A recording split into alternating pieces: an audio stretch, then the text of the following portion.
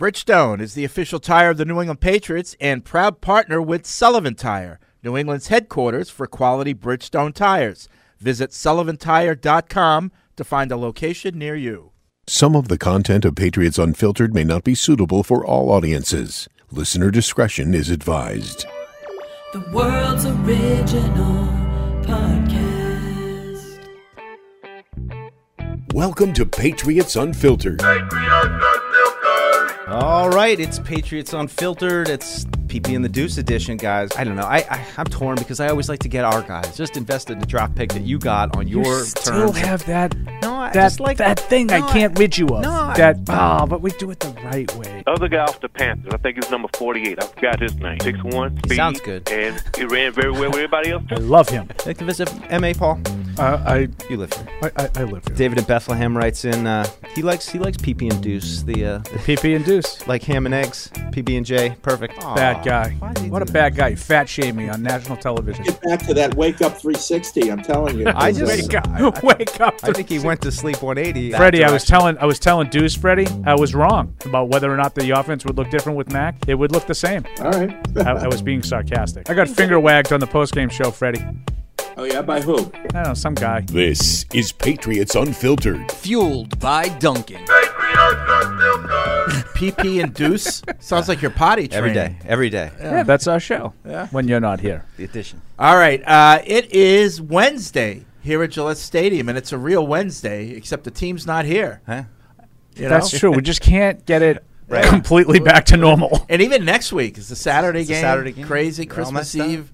We'll see in the last 2 weeks. Yeah. Maybe, unless that Buffalo game's Saturday. And then Right. Anyway, it's Wait, Deuce. whoa. It's PP. The Buffalo game can't be on Saturday. They can't? I don't know. I thought on my calendar it says it would be one of those 2 days. But it won't be. The Buffalo game? Mhm. Oh, I didn't know that. Yeah, It's like a TBD. Oh, okay. Oh, that'd be great if it was on Saturday. But Let's effort that. But I think you're of the opinion that it's going to be Sunday because the Buffalo Bills are going to play Miami, probably maybe needing a win I to get it. I just think they have to play it at the same time as Kansas City, more than likely. Right. Because, I mean, unless one of those teams slips up, Yeah. if it's within a game, the game will mean something. Right. Unless the Bills are ahead of the Chiefs by a game, but we don't need to Don't go give me down a those headache. roads. It's Deuce. It's PP. It's Fred. This is the guy. We got to get these playoffs. Don't give me a headache. Me. Other people like that talk. 4 weeks out. Matt's in the booth. Are we going to have any stop-ins? No, I think it's just us today. Yeah. Just the trio. Yeah. Okay. That's Evan's in the desert, in Tucson, with the team. Yes, I hope he's doing well. They just did the Catch 22 show, so in case you missed that, you can catch it on the Rebound, on demand, wherever you get your podcasts. Yep. I thought Evan's after further review thing was interesting. It's a little positive. Yeah, I mean, I think, That's a surprise. I'd love it, to have him speak for himself. I think he's okay with what they were trying to do offensively. Admittedly, they have to go that route. Yeah. Like, there's no really other option right now for this offense. But he thought that the plan was good considering what they have to work with right now. Specifically, the protection issues that they've had to overcome. That's the whole thing. Yeah. That's the whole thing. I think to Paul's point, though, I mean, we keep talking about it, and I mean, really, they got 4 of their 5 guys, right? I mean, I don't think anyone. I mean, maybe you did, Paul, but I didn't expect Trent Brown to, be this inconsistent and this bad. These are the guys you wanted, with the exception of Isaiah Wynn got hurt. Yeah, and I don't even know if I wanted Isaiah Wynn at right tackle. So, it's they've had issues, but I mean, it wasn't this bad when Trent Brown was at right tackle and Wynn was at left. I mean, right. Everybody said, Wynn's not a first. Okay, maybe he's not first-round talent, but it wasn't terrible. I would agree with you. It wasn't terrible. So the weird thing I don't know enough about. Bad decision, I guess, moving that over. And I wonder if that's a money thing, with Wynn in his last year, or I don't know.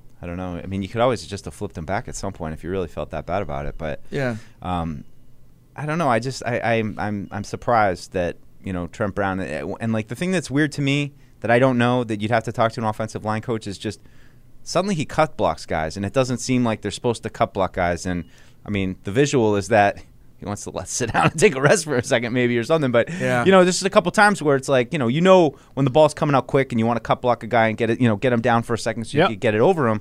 But sometimes it's just like a straight rush, and he's like doing it, and the guy just gets up, continues his rush, and based on the disrupts amount of play. screens they threw on Monday night, 12. maybe he just got confused and just assumed the week before that they were throwing a screen, and that was one of the times that they weren't throwing a He's screen. confused. I mean, what do you? Yeah, no, I agree with you.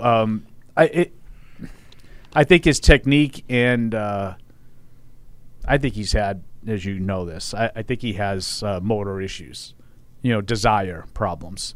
I don't think he's always playing hard. This year, instead of missing a lot of games, which is his norm, I think he's taken games off that he's played in. Certainly plays in consistent games. And I don't know what the reason is. I don't know if you're right, Freddie. It's money related, and he's just disenchanted because he re-signed and then was switched after he maybe felt like he was bait and switched a little bit, because he signed as a right tackle and then played as a left tackle. I don't know what's in Trent Brown's mind, but he hasn't played well. And that's been, I think the play of the tackles has been the breakdown of the offensive line. It's also what everybody else is dealing with, really, for the most part, all around the league. Yep. I mean, the last time I don't know what it is now. It's probably dropped with all these, with Connor McDermott playing now. It's probably dropped, but it's like 3 weeks ago they were ranked 6th, right? The group was ranked 6th in the league. I think more often than not, these offensive lines aren't very good, and teams find a way to get around it. Yeah.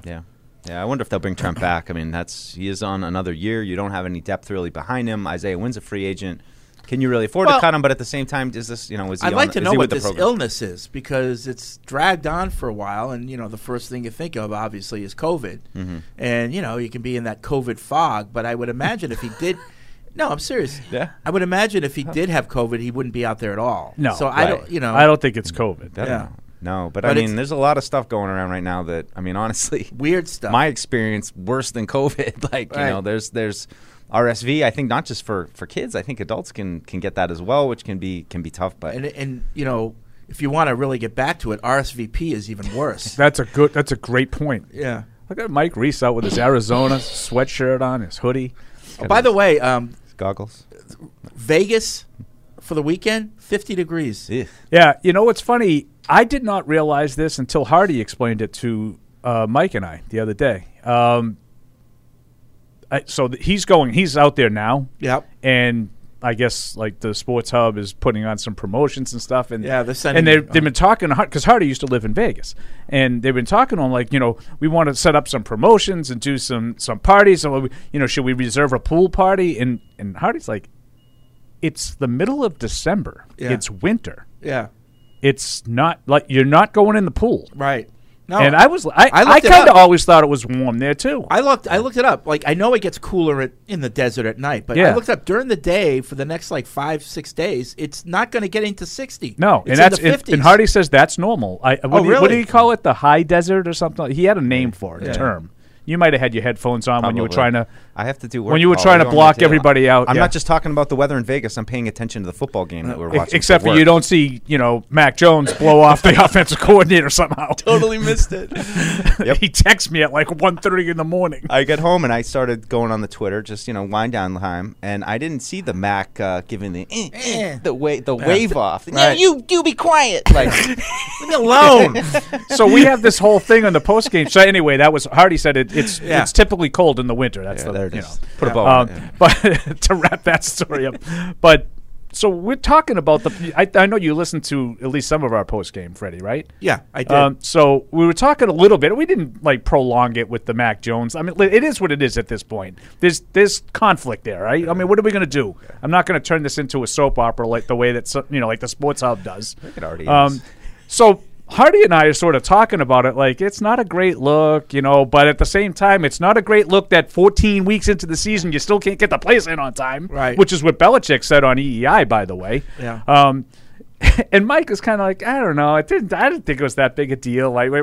So we just dropped it. We didn't, like I said, we didn't talk about it that long. I just thought it was the F-bomb. 2 hours later, he's texting me. He's like, I didn't see that whole thing with him blowing him off and waving him and telling him to You know, All I shut got the was, F up. All I got was the supersonic F-bomb that he dropped, like right on. You know, Yeah, you could when- see him, when he like, took the stewing, timeout. and then right as it's about to cut, you just heard it. He took the timeout and gave an F-bomb, which is Which is totally, what I thought. Like, totally I was like- understandable. But that's all Mike Right, thought it and was. I'm like, what are these guys talking about? Like he just said F. there's some interesting things going on, not just on the sideline, but I think all week. And I was telling Paul before the show, there was one point in the game, I think it was third quarter. They had a timeout, Patriots on offense. Mac walks over to the sideline to Patricia. Bill's about 10 feet away. 10 feet away. Normally, when you have the head coach comes over just to listen, even if he doesn't have any, just listen what the two were taught. He didn't even go over there. It was weird. It was weird. Like he just I'm just going to let them deal with this. I'm not going to get involved. I just thought that, you never know. Maybe I'm making too big a thing out of nothing. But I just, I watched this whole thing transpire. It was during a break, obviously. Mac walks over, and Bill, he looked at him, but he didn't go over there. And I just thought, don't you want to know what they're saying? It was a critical time, too. It might have been third or something. And, what coming out of the break would have been an important play. And he didn't seem that he needed to see what was going on there. I thought that was interesting. Yeah. Yeah, and I don't know how big of a deal it is either with Fred, but I do, in my mind's eye, when I see a quarterback in a timeout go over to the sideline, he generally goes to the head coach. Now, often the offensive coordinator is there as well, like you talk, whatever, but when Fred brought that up, I was like, yeah, I mean, usually you see the guy go over, and even if it's not the guy who's calling plays, like, Lamar Jackson goes to the sideline. It's John Harbaugh is there. You see him. Right. I think Greg Roman might be one of those guys in the booth. Anyway, I'm not sure. Whatever. But anyway, you see him with the head coach. You just want to know what are they saying, And what are we doing here? And he didn't even go over. Yeah. Yeah. Now, I don't know if it means anything. Yeah, I don't either. I just thought it was notable. Again, if we were the Sports Hub, we would spend the next hour and 45 minutes saying how it's disrespectful that he doesn't go over and talk to his own quarterback. It was just it was notable to me. Yeah. Yeah. A lot of that stuff, just kind of in the I mean, periphery of who's talking to who, when, and unfortunately, sitting where, and you don't get talking when. you don't get the America's team video after you don't make the Super Bowl, No, you don't get the mic. But I'd love to hear the inside story of the 2022 season when it's all said and done. Like you get those on the America's game. Right. Yeah. Or when the NFL Films does it, and they always end it right on your best moment, whatever. It could be week 2, and then they'll go through the rest of it. The season wrap-ups, right? Oh, yeah. Or I used to love those when I was a kid. Me too. The video yearbooks, and I would watch it and I was like, we're going to be good next year. Every time, be like the 2-14 Patriots are still marching on, and they have them coming out of the locker room. Right. Wait till next year, baby. We're going to be good. Yeah. By the way, I just saw Saleh, who's the head coach of the Jets, wearing a sweatshirt that says Gotham City Football Club. They don't practice in New York City. They don't play in New York City. I don't know where they get off. Yeah. It'd be like us saying do you we're know the Boston Patriots. Is Gotham we're not. City officially in New York? No, Gotham City is New York. It's City. officially New York? It's like Batman or something. Yeah. Maybe it's a No, Batman I know it's a Batman thing, but I didn't know it was, I thought it was They just... call themselves Gotham. I don't know. They're trying really hard. Some of us just assumed that was fiction. I mean, if but I was if I lived in New Jersey, I'd be I felt disrespected. Represent your team. Yeah. Your state. Yeah. Right? No.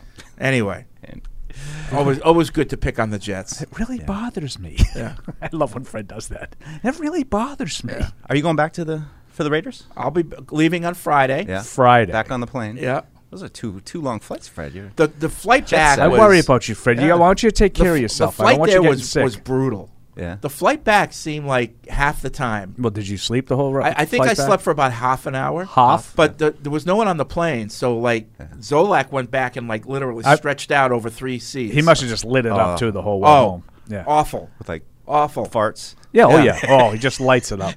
I would have opened a window if I could open a window. Just Scott Zolak destroying the back of the plane. Excuse me, flight attendant. Do you mind if I crack a window? And she's no. yeah, I don't mind at all. This is ridiculous. Well, on that plane, maybe they rolling down. But yeah, so we'll be going out Friday. The team will be coming into Vegas on Saturday. Now, what happens coming back? Because the team's coming back. You guys are probably going to have to fly on a... They're taking 2 planes. Yeah, I was going to say. Because they're taking over 300 people to this game, Boy, the Patriots. Don't stay on the straight and narrow, people. Yeah. get in Yeah, we trouble. had Mike and I were walking out to do TV yesterday, and some members of the marketing / event kind of stuff. Yeah. They were asking, so you guys coming? You coming to Vegas with us? I was like, no. Yeah. Yeah, we got shows to do. Yeah. Things to do. So- Raiders, right? But, so the team is not staying on the Strip, just in case you're interested. It's smart. Are they out in Henderson where they were? No, I previously? don't know exactly where, but it's a nice place, but it's on the outskirts. Yeah. Good. Yeah. I mean, it doesn't really matter if you're on the Strip, though. You're in Vegas. You're in Vegas. Yeah, There's easy ways to get Yeah. in trouble, no matter where you're staying. Yep. Yeah, I was just getting into the Raiders a little bit, looking back. It's funny just looking at what I wrote after being out there, and it's like the same. It just set the stage for what the season has been, talking about protection issues, inconsistencies on offense, the turnovers. And this was coming out of the preseason game, but it's just I think it's striking that they haven't made more strides. It's just they haven't had a game yet where you've maybe the Ravens. They haven't we point put to it the together. Ravens game sometimes, and even even Patricia yesterday when they spoke with him, he was like he's not trying to. Like, you can tell he's like, I don't know. Not this tone, but we did a couple things, and maybe a few weeks ago we did some things, but no, we just haven't, been able to find it. So, Well, that Ravens game is one of only 2 games all year that they scored more than 2 touchdowns offensively, and the other one was Cleveland, and Mac Jones didn't play in that game. For the Zappy. mm-hmm. The Zappy Fever guys, they scored 5 touchdowns in the Cleveland game. But I think they had 3 in the Baltimore game. But I think, and I keep coming back to this point, I know sometimes I belabor these kinds of points, but I do keep thinking about the various comments that Belichick continues to make with regard to the turnovers. And I think that he looks at a game like Baltimore and says, yeah, we had some production, but at what price? We never had a chance to win the game because we kept turning the ball over. Mm-hmm. And, we could sit there and say the production downfield passing, I think that was Devontae Parker's best game. I think he had like 5 for 150 or something like that in that game. He was a really dangerous weapon in that game. But at the same time, you targeted him a couple of times and had interceptions. Mac threw 3 in all. I think they had a fumble in that game as well. You can't win playing that kind of game.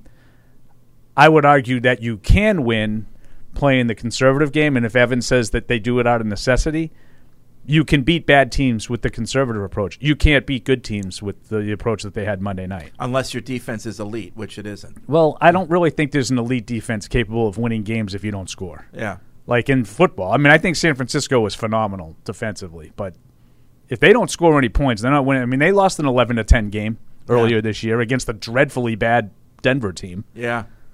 Like, if you don't score, you're going to lose. Yep. Yeah. And I would say, too, the thing a little surprising to me, just not a lot of turnovers on either side of the ball for the Raiders. They're, second overall in, turnovers on offense and 18th on defense. It has been a little bit. They've had 2 in each of the last 3 games offensively. They've had 4 takeaways in the last 3 games. But otherwise, the season, it hasn't. They've been, kind of clean. Not a lot of turnovers. Well, we talked about it yesterday. I think they're going to stick with Josh, but if they come out, on fire and playing hard, then Josh hasn't lost the locker room. But if they come out listless, then there's a problem. Because if there's a game that, they know they need to get up for their head coach, it's this one. Yeah. Regardless of the record. I think, too, all the Patriots coaches that I listen to all mention Waller and Renfro as they haven't had these guys, and they're probably going to have them this week. So I also wonder if there's an element of just the Raiders being like, we haven't had our guys. Like, we got our guys now. Yeah. Let's actually show what we can do when we play together. Full strength. So I think they're going to play hard, and I'm expecting them to just bring the offense that we thought in the preseason that they were going to have to Good. bring that. I offense want and as play many like tests that. as I can get. Yeah, me too. Let's just, like I said, let's just get it over with. Let's see what we've got. And I don't want any more excuse. They won, but I hate the but. Yeah. No more buts. And it's easy. It's easy to look at the Raiders' defense too on paper and say there should be opportunities here. Yeah. It's not a defense that's much better than the one you faced Monday night. The only thing I would say is I think they have a better ability to get after the passer. Yeah. with Max Crosby. I Crosby. think he's a better He's a player than handful. anybody in the front that Arizona has. He's a handful. Going against probably Connor McDermott, too. It's a bad secondary, and they've had a really hard time, closing out games and protecting leads. So this is a team that you should be able to move the ball against. Andrew in North Carolina says Gotham City is canonically in New Jersey. What does canonically mean? Like canon. Yeah, I know what of it. canon is, but what does that mean? I guess. Anyone? Bueller? Yeah. Maybe I'm not the so encyclopedia? maybe I'm not so stupid after all. I think I know what a canon is. One N, C-A-N-O-N. Uh-huh. But canonically, when it refers to where something should be. Yeah. I still remember my first week at Holy Cross. They started talking about and this is in this author's canon, and right? Talking about that, and I had no idea what they were talking about. That was right. Welcome to college moment. What? What are they talking? I don't know. I don't know who decides that though. Who makes the canon of city names? Paul. Paul typing away for your city. Well, I'm looking up Gotham City. I want to see what it says. Yeah. I mean, I would. The only connotation of canonically I would do is Fred, relate kind of. Church related, I don't know. Well, it's like they're teaching. They're part of their not lexicon, but their body of work. Yeah. Gotham City, or simply Gotham, is a fictional city appearing in American comic books published by DC Comics. Right. Wrong. Best known for Batman. Location first created. Yeah. I just thought it was a nickname for New York City. Always. That's. Well, sometimes a metropolis can be more than one city. It's like a string of cities that are really close to each other. So Gotham City is traditionally depicted as being located in the U.S. state of New Jersey. Gotham's look and atmosphere was primarily influenced by New York City.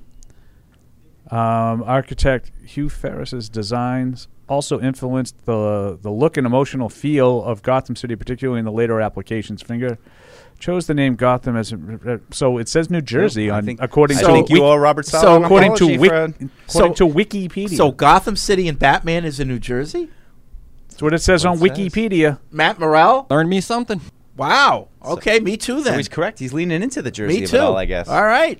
I just like the fact that Robert it let Sala, off with, I apologize. I just like that it let off with the very first sentence is a fictional city. Yeah. I apologize. He's actually giving a tip of the cap to New Jersey. I'm surprised you lived in New Jersey. You never. Although it's fictional. Yeah. So I don't know why he can't just say New Jersey, but that's all right. What are you doing fictional? What is this? Get a real shirt. Fiction. Okay, so did Ovechkin get his 800th goal last night? I missed that. Sorry. Go ahead. So he's so old he CTE. doesn't have to wear a helmet? Is that what the No, he wears a helmet. I know, I'm only kidding. All right, Vegas. So what are we thinking here? I'm not feeling good, Fred. Yeah. I'm not feeling good at all about this one. I feel like it's a must-win, and I'm just. Let's talk about the spot. That's a big thing in betting, but it's true. There are spots that give a team advantage or a disadvantage. What's the spot here for the Patriots? Is it a good spot or a bad spot? I would say it's a good spot, but I don't really think it's a huge one way or the other because I think you could make arguments both ways, which probably means it's not really.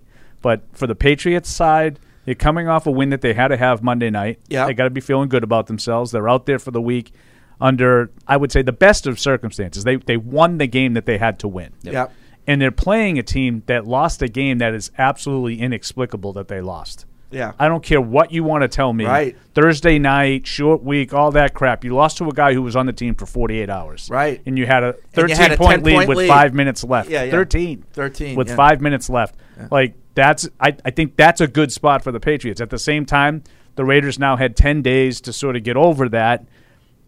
To our point that we've been trying to make, we think the players will sort of rally around Josh and the rest of the former Patriots staff and put their best foot forward, and they have 10 days to prepare for this game. Yeah. And the Patriots are on a short week. Yeah. So I don't really think it's a great spot either side, but I think if I had to pick one, I would say the Patriots are in a better spot because emotionally they won and the Raiders lost. Yeah, I wonder emotionally where the Patriots are at too, aside from the win, just from went to Vegas, had a couple good practices, didn't play great in the game, went to Miami, took an extended break before that game, didn't play great.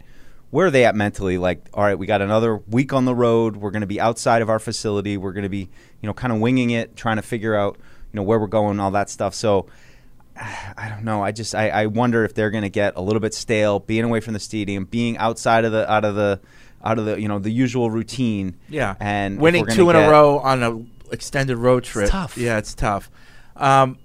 Injury-wise, aren't they in better shape than the Patriots? At least from what we know now. We don't know about McCourty. We don't know. We don't know about Stevenson. About Parker. I don't know what the Raiders' injury situation is really. I mean, they've had key guys that have been on IR and haven't played in a long time. I don't know what. It's Renfroe and Waller. I think. I mean, those are. They've had offensive line issues. I think they've settled in. Illuminor's, I think, playing right guard for them. But I don't think the injuries are a big thing for them. It's just those two guys. And like I said, everybody talking yesterday, Mike Pellegrino, they're going to play. They're expecting them to play.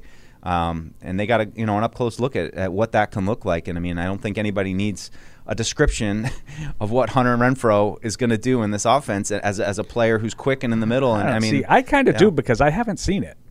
Like, he hasn't really done anything all year. Well, I saw what I saw some of it in camp. I know what you mean by that. What Josh is going to do. This is going to be a tough cover. You got to worry about two big guys on the outside. You got to worry about Waller. Yeah. I worry about Adam. To me, it all comes down to Derek Carr. Well, and because how of he plays. Devontae Adams, it makes it harder to cover those other guys. No, that's Mike's point. Yeah. That he's worried about Renfroe in the slot because of what Adams. But it doesn't even matter because you can double cover Adams and still throw him the ball, and he might come up with it. Right. So just given the injuries in the Patriots secondary, even without injuries, you're probably looking at Miles Bryant in the slot against Hunter Renfroe. Yeah. I do think the injuries in the secondary are concerning. I'll say this, offensively for the Patriots, based on based on the reaction yesterday, would you be stunned if Devontae Parker plays? Yes, I'd be stunned. He can't play after what he did. Right. Calling out the league, and then you come back. Yeah. The next day, like on a short week, you come back and play the next game. Right.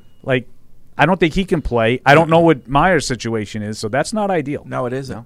No. Speaking of slot, do you hear Cole Beasley's coming out of retirement to go to the Bills? Yeah. Yep. Yeah.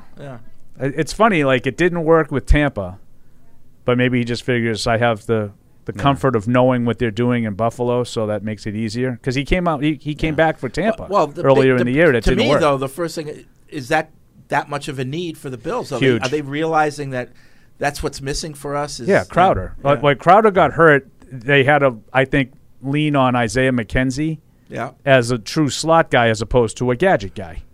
And he's a gadget guy. Right. He's not, other than against the Patriots, he's not that guy. Well, that's what Evan said, too.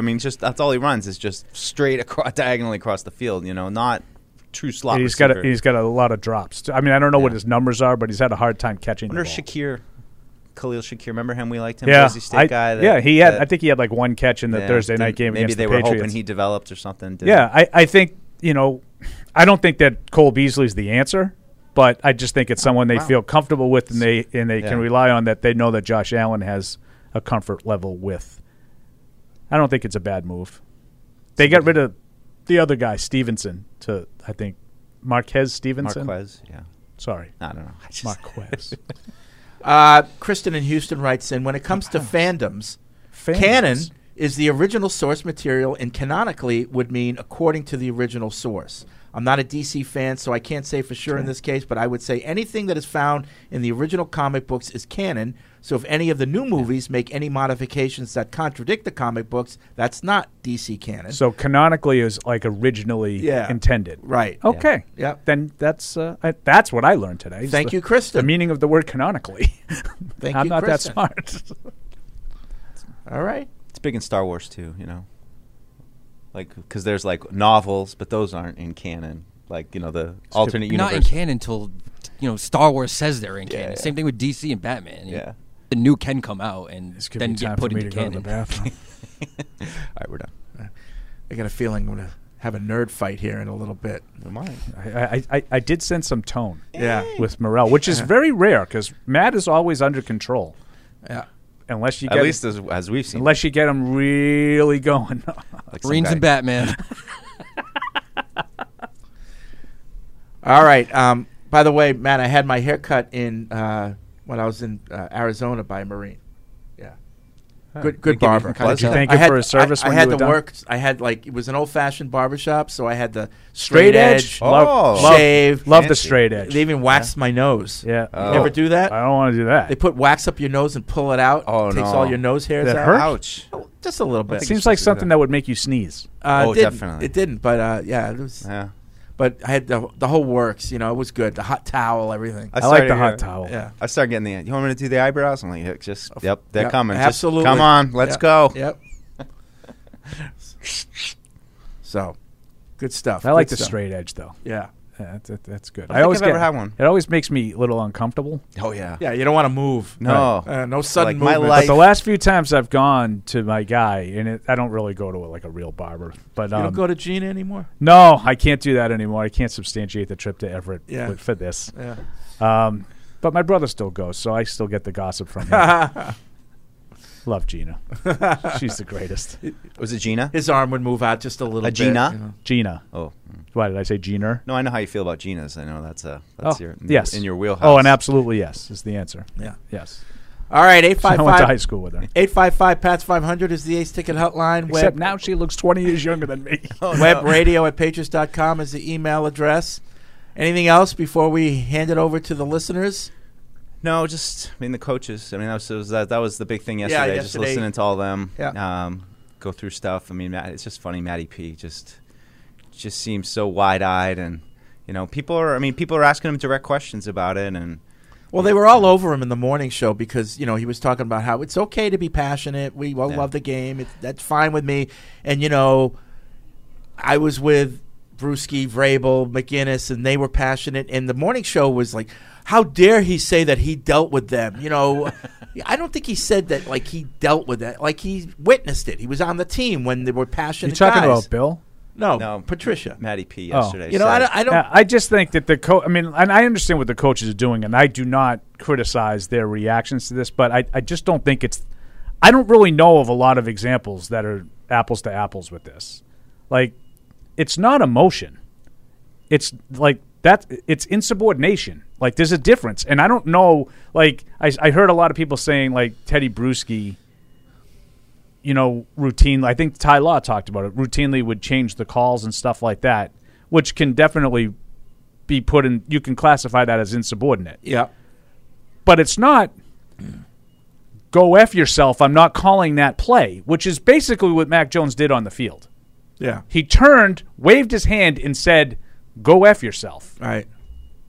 Right. Like, that's not the same thing. Yeah. And I think this whole, notion of set aside for a second whether or not you agree with Mac and think that he's been put in I think we all agree that he has. And he does deserve to be upset about it in a lot of ways, right? We all agree on that. You can't blame him. Right. I can't. Yeah, I don't necessarily blame him. I'm just taking this at face value. Don't equate what Mac Jones is doing with emotion, showing emotion. I heard a lot of the assistant coaches saying things along the lines of, we'd rather have that than the guy that you need to kick in the ass to get motivated. No one's talking about motivation, lack of motivation, showing emotion. This is he's mocking you. He's showing you up. Like, he's disregarding you openly. Right. Like, I'm not telling you right, wrong, or indifferent, and I'm not a huge, he hasn't earned it guy. You and I talked about that a few weeks ago. Yep. Freddie. Yep. And I don't think this is the end of the world. I think it happened the other night, and it is an emotional game. I don't think that has to be the be-all, end-all for Mac Jones, but I just don't think it's being compared properly to anything else. Like, comparing it to, Tom Brady coming on the sideline and having an argument with Bill O'Brien, it's not the same thing. Like, they're upset about something that happened in the game, not just, no. Mike, keep your mouth shut. I'll do whatever I want. Like, he just openly mocked him and dismissed him. Again, I came to it late. I just look at it as an extension of everything we've seen from Mac. Like, this is just Mac. This is what he is. Like, I hesitate to get into what did it mean? What was he talking in reference to and all that? Like, this is just who he is. And I think that there's ways that things come off that just, it rubbed me the wrong way. Like, I don't even know if he's waving off Matty P, and if he is, that's fine. But, I've said it before, just some of the, and I've seen the word histrionics thrown around a little bit. I don't know if that's a little intense, but I don't know. There's just. There's just something about it that I don't like is it either. grating. But for those people who from the beginning didn't like the move for Patricia to OC, this is kind of vindication, right, or validation. I mean, it's right. Mac Jones agrees with you, or at least I that's mean, what he's showing. It's been apparent since Yeah. since the spring that Mac Jones agrees with the people who disagreed with this move. Yeah. Yeah, but at the same time, I just feel like you make it fit. Whatever you Make want. it work. Whatever Well, you want. You don't Do your best to make it work. You don't do Let's it put like it that way. You don't voice your displeasure like that. You do it in your quarterback meeting. You do it in your offensive meeting. You do it face to face in his office. But you don't do it during the game like that. You just don't. Yeah. We used to make fun of Marino when he would yell at his receivers, and that's like half of what Mac did. Right. And like to me, like the motions to the receivers, that's the emotion of the game. Yeah. Like I'm getting a play call, and I'm gonna, like no. Yeah. Shut up. Like that. I don't know. It's very. Like, it's very. I would just say I am very. It's very tennis playery. Yes. in terms of the entire situation, I'm very pro Mac, as I have been. Me too. Since it all started, I just don't think that he's done a great job of trying his best to make it work. Yeah. I think he has said, this is dumb. We shouldn't be doing it this way, and that's it. Yeah, and I know, after things got better, they were on the sideline. Which tells me that he felt guilty. Yeah, for what he did. Yep. Yeah. Do you know what I mean? Yeah. Like he went over and said, I should probably hug it out. And who more than how many times have I done something or said something stupid, and I tell you guys, I'm like, that's one I wish I could walk that one back because I'm stubborn and emotional. I get it. That's why I'm pro Mac here on this particular issue. I'm pro Mac. I don't know where I stand necessarily on Mac Jones, the quarterback, and his future. I think that's very much up in question. But more importantly, Steve writes in, inform Fred that nose hairs are necessary to fight colds and clean your air filter, so to speak. That's what I heard. Good job, Fred. Don't pull them out. You got to. You don't pull them out. If you pull them, you could get infected, and then it's up in your nose. And I don't know. I saw that at one point. But that's everybody's funny got that you a say little. it because I have some issues with my nose that have been lingering for a couple of months, and I wonder if it's because don't pull your nose hairs. Because I tweeze them sometimes. Get one of those little little clipper thing that just you stick up there and it takes it all for you. Good safety tip from Deuce. Yeah. Okay. That's why I was a little surprised. This guy is getting waxed. Ripping him out. And Akil in Brooklyn says, Paul mentioned Gotham City of Batman fame is in New Jersey. This is due to New York City also existing in the DC universe. However, Gotham has also been used as a nickname for the real world, New York City, since the 1800s, which predates the creation of Batman. So, Fred, depending on how generous you are feeling, your shot at Salah is still valid. And your shot at canonically. You're making Matt mad. Yeah. Dan in Lynchburg, how do you think Billy O would address a QB like Mac Jones dismissing or outright embarrassing him during a game like that? That would have been an argument. Yeah. Would pairing Mac with Billy O be too combustible, or would it be more constructive tension? No, I think he'd coach him hard like he wants. I mean, I kind of like it. I'm not going there, but I'm saying I like that dynamic because I think Billy O would be like STFU, go out there and do it. Right.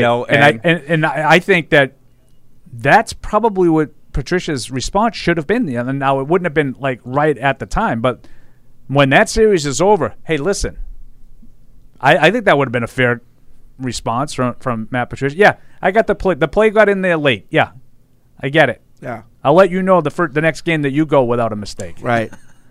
That's good. Now, a lot of people are making a big deal about Mac, talking about Josh McDaniels yesterday and saying, well, he really coached me hard on the last week he said he wanted to be coached harder, and then this week he says, well, Josh coached me hard. Is that valid? Is it valid to be looking at that, or is it just? I think that do you think that's an accident that he's I don't know. Last week said I want to be coached harder, and this week he's talking about how Josh coached me hard. Yeah, no, I mean, you think that's an accident? I don't. It's on his mind. Coached him hard, put him away wet. Yeah. Oh, there it is. There it is. No, I mean, I think that they coach hard here anyway. I mean, I don't know. Well, I mean, that's what maybe we've always been told. Yeah, I mean, maybe there's some wiggle room that Matty P doesn't maybe have the experience to reach into and grasp when he's trying to break those kind of things down. But I'm sure there's a lot of respect. a lot of guys saying yesterday too. I like Mayo saying it felt like everything just kind of net neutral with everybody knowing each other, having practiced against each other, and just went back to the coaches lose games, players win them. We just have to put our guys in, and it's not about us versus Josh. It's about the guys versus the guys. Yep. All right, 855-PATS-500 is the Ace Ticket hotline. Let's go to the phones, see who's calling us. Patty in Agawam is on the call. What's up? What's up, guys? Hey, Patty. So I got a quick question for Fred, and then a little statement about the Raiders game. Fred, do you know offhand if Barmore flew with the team?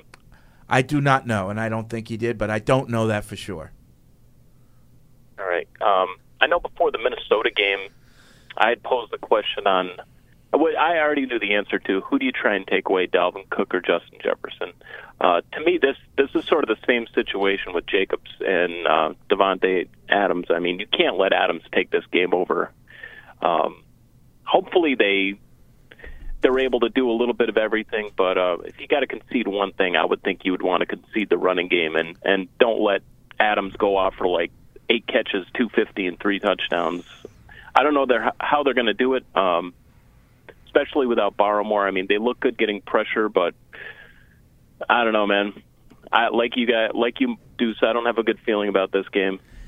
There's no easy answer. I mean, and you can't even come up with something you can talk yourself into. Thanks, Patty. In terms of matching up. There's a lot of weapons. And it's like, just to me, I mean, it might not be find a way again like it was last week, but I think it starts with just the pass rush pressure. Like, if they can just be disruptive every time the Raiders try to pass the ball and cause issues for their protection, and Judon and Uche and AFC Defensive Player of the Week, Josh Uche, I should say. Yeah.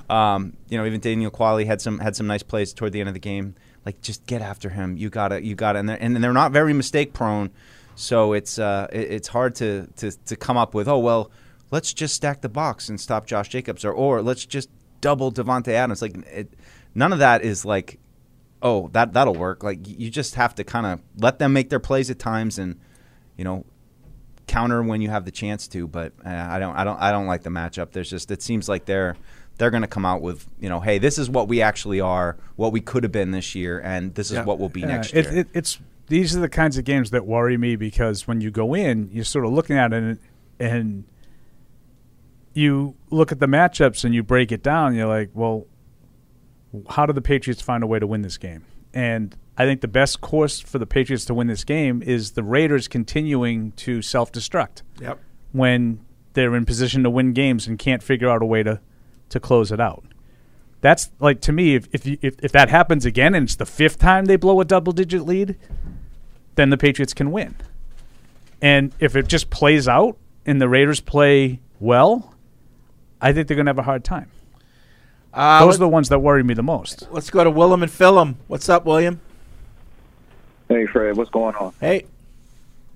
All right. I don't even. You're lost for words already. Every time. There's so many things I want to say, Fred. So I'm going to just do 2, and I'll call like the next day basically with it. So I'll start with Deuce. Well, you're right. I mean, you've seen it at joint practices. There's not a corner that's going to stop Devontae Adams. He's going to torture the Patriots. You know that. You know it. You ain't about having a good feeling, gentlemen. Y'all know. You know well what's going to happen. Yep. You're going to see Jonathan Jones pulling somebody's face mask. So it's going to be penalties. Y'all know what it is. The only hope is, like Deuce says, they can get to Carr and disrupt the timing consistently. Yeah, and I think they have to force some turnovers. Yeah. Well, I'm kind of also worried about Chandler Jones getting that match. Yeah. So he's been a little bit better lately. Yeah, and Max Crosby is better than Chandler Jones. Max Crosby is excellent. Yeah. He's been doing it all year. Right, and I have one more. Now this one, I have to push this a little bit more because even though y'all do talk about this, but I just got to push this a little bit more with y'all. Okay, so I'm gonna tell you just how bad the wide receiver core is. I get the offensive line is bad. It is. It's horrendous. Trent Brown, I don't know what's going on, but yeah, he looks bad. But I want you to know just how bad the wide receiver is. The core is. It's bad when you got a corner that's coming on the offensive side, and he's better than your whole wide receiver core. None of your receivers can even branch out, do over at least 1,000 yards. Yeah. I mean, it's just that bad. In free agency, you're going to lose. Let's see. You might lose Kendrick Bourne. Jacoby Myers might not want to come back and might want to get paid somewhere else. And Nelson Aguilar, you already know what's going to happen with that. So that leaves you with what? Devontae Parker and the only guy that I know will be back next year is Thornton. Don't forget about Trey Nixon. The only guy I know will be back next year is Thornton. Yeah. Really? Right. Exactly. I mean, Bourne and Parker will have a year left in their deals, but I don't think they're sure things, and the other two are pending free agents. You know, when we talk about, okay, Patricia, if he's not there, that'll be the third OC in 3 years. What if it's a whole new wide receiving core for Mac? I mean, it's tough. This is what people talk about ruining a quarterback. Yeah. You know? Yeah. I mean, it's a mess, Paul. I mean, Paul, Fred, dudes, it's just a mess. I mean, no matter how y'all try to explain it to us, y'all know it's a mess. It's gonna be something to talk about in the off season. I guarantee. Oh yeah. Can I ask you a question though, gentlemen? Yeah. Thanks, William. No, go ahead. Well, I'm sure you'll still listen. I get his point about like, it's annoying that you have a cornerback, but like, be contextual about who Marcus Jones was. Like, I mean, he is a punt returner. He is a guy that you drafted that you're like playmaker. It's not like you grabbed some guy who'd never played receiver. Like, and I'm not, and I understand what he's trying to say. I'm just saying it's not Troy Brown. You can still be excited about Marcus Jones and and what he's going to bring to this team. Like, I don't want to just like put him into like him being a sign of how everything's terrible. Like, this is one guy that actually has some excitement around him right now on all sides of the ball. Yeah. Like, I think both of those things, because I'm with you. Right. Both things are true. As Both you things know, are true. I'm with you on the excitement of Marcus Jones. Right, and I get the We've been point lockstep that all on of a sudden he comes in and but his it is a bad sign. is glaring. They had to like do it. Like you could have Marcus Jones and the excitement that goes along with him and a really good wide receiver core. Right. But you're still working to find ways to get this electric player involved. Right. The fact that you have to do it with this core is a bad sign. And the fact that he's kind of like right now the only one doing things. Right. That's the worst part. Like, you know. So, all right. We'll take a break. When we come back, more calls and emails here on Patriots Unfiltered. Verizon, the network America relies on, and the official 5G network of the New England Patriots. When someone accidentally threw away the school play costumes, Oh no. replacements were shipped with FedEx. And with picture proof of delivery, everyone could focus on the perfect opening night. FedEx, where now meets next. For residential delivery only. Patriot Place is the region's #1 shopping, dining, and entertainment destination. Shop your favorites, including Vineyard Vines, Express, Olympia Sports, Petco, and more. Enjoy dining at one of our 19 restaurants, including 6 String Grill and Stage, Scorpion Bar, and Bar Louie. And don't forget about the entertainment. Explore your inner artist at Muse Paint Bar, watch a movie at Showcase Cinema Deluxe, or grab a controller and start gaming at Helix Esports. For a complete directory listing, please visit patriot-place.com. How did Verizon build the fastest 5G in the world? We started by building it right with 5G Ultra Wideband. Then we gave it massive capacity and near zero lag. And it's not just fast, it's 25 times faster than today's 4G networks. This is 5G built right from the network more people rely on, only on Verizon.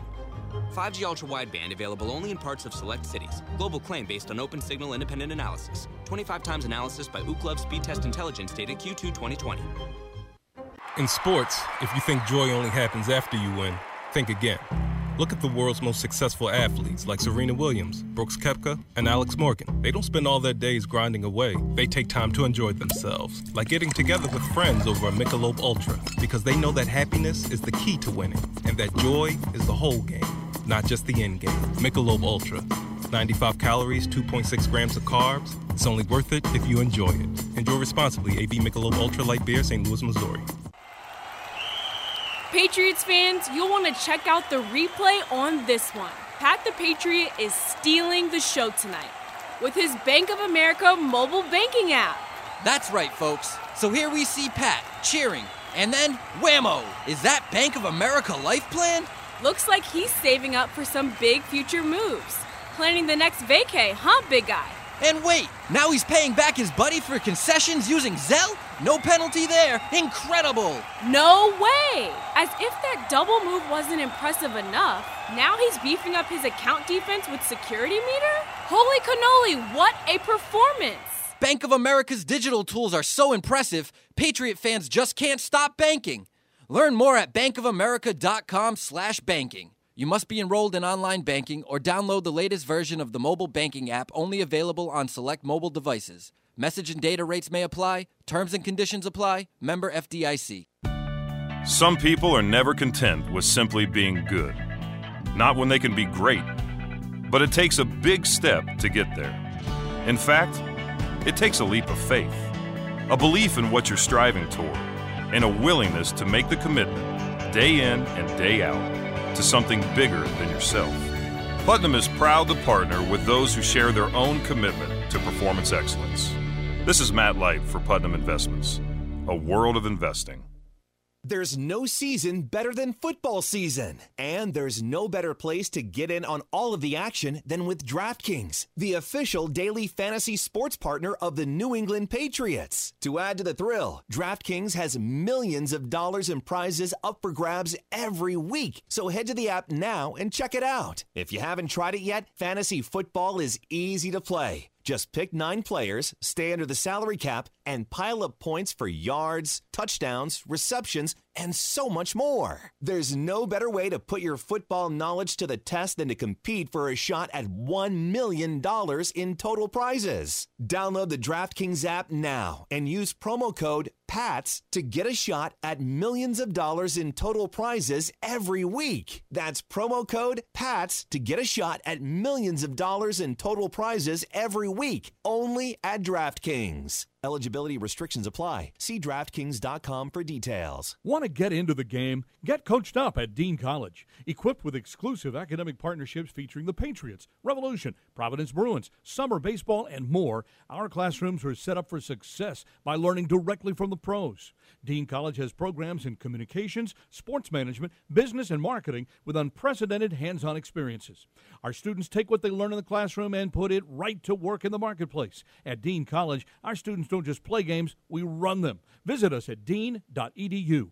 Verizon, the network America relies on, and the official 5G network of the New England Patriots.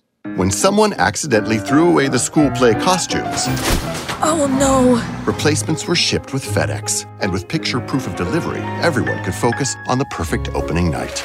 FedEx, where now meets next. For residential delivery only. Patriot Place is the region's #1 shopping, dining, and entertainment destination. Shop your favorites, including Vineyard Vines, Express, Olympia Sports, Petco, and more. Enjoy dining at one of our 19 restaurants, including 6 String Grill and Stage, Scorpion Bar, and Bar Louie. And don't forget about the entertainment. Explore your inner artist at Muse Paint Bar, watch a movie at Showcase Cinema Deluxe, or grab a controller and start gaming at Helix Esports. For a complete directory listing, please visit patriot-place.com. How did Verizon build the fastest 5G in the world? We started by building it right with 5G Ultra Wideband. Then, we gave it massive capacity and near zero lag. And it's not just fast, it's 25 times faster than today's 4G networks. This is 5G built right from the network more people rely on, only on Verizon. 5G Ultra Wideband available only in parts of select cities. Global claim based on open signal independent analysis. 25 times analysis by Ookla Speed Test Intelligence data Q2 2020. In sports, if you think joy only happens after you win, think again.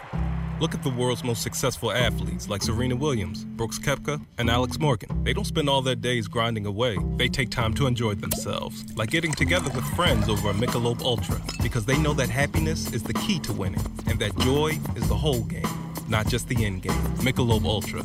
95 calories, 2.6 grams of carbs. It's only worth it if you enjoy it. Enjoy responsibly. AB Michelob Ultra Light Beer, St. Louis, Missouri. Patriots fans, you'll want to check out the replay on this one. Pat the Patriot is stealing the show tonight with his Bank of America mobile banking app. That's right, folks. So here we see Pat cheering, and then whammo! Is that Bank of America life plan? Looks like he's saving up for some big future moves. Planning the next vacay, huh, big guy? And wait, now he's paying back his buddy for concessions using Zelle? No penalty there. Incredible. No way. As if that double move wasn't impressive enough, now he's beefing up his account defense with security meter? Holy cannoli, what a performance. Bank of America's digital tools are so impressive, Patriot fans just can't stop banking. Learn more at bankofamerica.com/banking. You must be enrolled in online banking or download the latest version of the mobile banking app only available on select mobile devices. Message and data rates may apply. Terms and conditions apply. Member FDIC. Some people are never content with simply being good. Not when they can be great. But it takes a big step to get there. In fact, it takes a leap of faith, a belief in what you're striving toward, and a willingness to make the commitment, day in and day out, to something bigger than yourself. Putnam is proud to partner with those who share their own commitment to performance excellence. This is Matt Light for Putnam Investments, a world of investing. There's no season better than football season, and there's no better place to get in on all of the action than with DraftKings, the official daily fantasy sports partner of the New England Patriots. To add to the thrill, DraftKings has millions of dollars in prizes up for grabs every week, so head to the app now and check it out. If you haven't tried it yet, fantasy football is easy to play. Just pick 9 players, stay under the salary cap, and pile up points for yards, touchdowns, receptions, and so much more. There's no better way to put your football knowledge to the test than to compete for a shot at $1 million in total prizes. Download the DraftKings app now and use promo code PATS to get a shot at millions of dollars in total prizes every week. That's promo code PATS to get a shot at millions of dollars in total prizes every week, only at DraftKings. Eligibility restrictions apply. See DraftKings.com for details. And now, great moments in history. You know what you do when you don't really have anything tangible? You go on things that are completely subjective. I think it's Steve Belichick and Gerard Mayo understand. Yeah, I can't argue with that. See, Paul, I can't argue with that because I have no idea. Paul makes fun of all the stats geeks unless he wants to use the stats. I'm not giving you any stats. I'm giving you performance. That's what the other team moved the ball at will and scored points. That's all. That's not a stat. You think Green Bay moved the ball at will?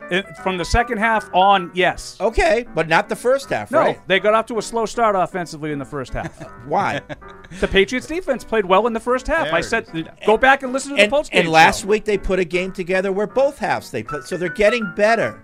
They're getting better. Yeah, but you told me they got better in the Green Bay game. I think they were better in Green Bay than they were the week before. Right? Yes, they were. So they're getting better. They were, but they weren't better than they were against Pittsburgh. Well, Pittsburgh stinks. Oh, okay.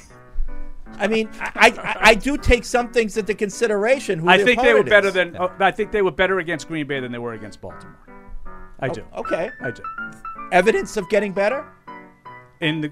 I think they were better from Green Bay to Baltimore. Yeah. I don't think that the Baltimore and Green Bay games. So were better. They weren't better in the Baltimore or Green Bay game than they were against Miami. Did they get better after Baltimore? After Baltimore, yes, I'd have to say. And then they got better after that game. Right, but so they're getting better. But they got. I don't know. But they got worse. Point Kirsch. That's another great moment from. All right, back at Patriots Unfiltered, 855-PATS-500 is the Ace Ticket Hotline. Much like a lot of the arguments that we have, time tends to work out in Paul's favor. How's that Green Bay defense looking now? Green Bay hasn't scored 27 points in a game since. I was thinking of all the games this year. That's probably the only one I could realistically say I think they should have gotten that one. That's a Green Bay should have gotten. It's a bad team. Even with Zappy. I mean, that's a factor, but... No, I'm talking about the points they allowed. I'm cutting them complete slack for not scoring more points. Yeah, that's true. Like Zappy, third-string guy, comes off the bench in the middle of the first quarter. I'm cutting them all slack for offense. What Paul is defense did not play great. What Paul is really doing is he's proving my old point of you can't judge a schedule until the end of the season. And I've never really fought you. I know. Yeah. We always think you can take these other things too. Like right now, you can look at it and say, "Well, Detroit stinks," and I agree. You got them when they stunk. Right now, the Jets are getting them at a much different time than the Patriots did. Right. So beginning of the season, if Detroit's at the end of your schedule, well, that's a win. Conversely, not now. Conversely, the Patriots got Baltimore in week 3. Right. You get Baltimore next week, much easier game than it was in week 3. Right. Third string QB. Right. So it works both. Those are the things. Like the reason why if we sometimes bicker back, those generally even out. Yeah. The teams that you played that you thought were good at the time and then turn out to be not so good. Yep. And then the teams that you think stunk and weren't really impressed that turn out to be much better. Yeah. They go back and forth. I think everybody that had Detroit on their schedule, like, okay, that's a game that we should win. Could we talk some Uche? Is that? Could we put And that I do think that's a team. Well, we talked Uche like at length yesterday. No. No. Well, you want to give him some more love? Go ahead. No. Paul, okay, you know what? I'm going to cede the floor to Mike, and I'm going to because Fred, I don't think you're going to like what Mike has to say because we talk about the show before the show. So go ahead, Mike. But as a radio veteran, Paul, you know that not everyone listens to every minute of every show. So we probably have new audience today that we didn't have yesterday. He won AFC Defensive Player of the Week today, so it is topical still. Yep. I just was saying to Paul that I hope we're all being cognizant of where these stats came against and who they came against. And production is production, and I want to say that as a baseline, but at the same time, this is the first time this last game, first time in Josh Uche's career he played more than 50% of the snaps in the game. First time, so I think he is what he is. I think they certainly need him to continue this pace, but I also am just not. So Mike, you have to be encouraged though. 10 sacks in 6 games. So, Mike, when you say who they come against, what do you mean? I'm curious. What do you mean? Specifically. Well, specifically his backups. A lot of backups that he's been toasting, and sometimes some of these are building on at the end of games when it's kind of already decided. Look, I don't want to turn this into a crusade that I hate Josh Uche. That's not how you sounded when you were talking about this upstairs. But you're getting tired of sacks.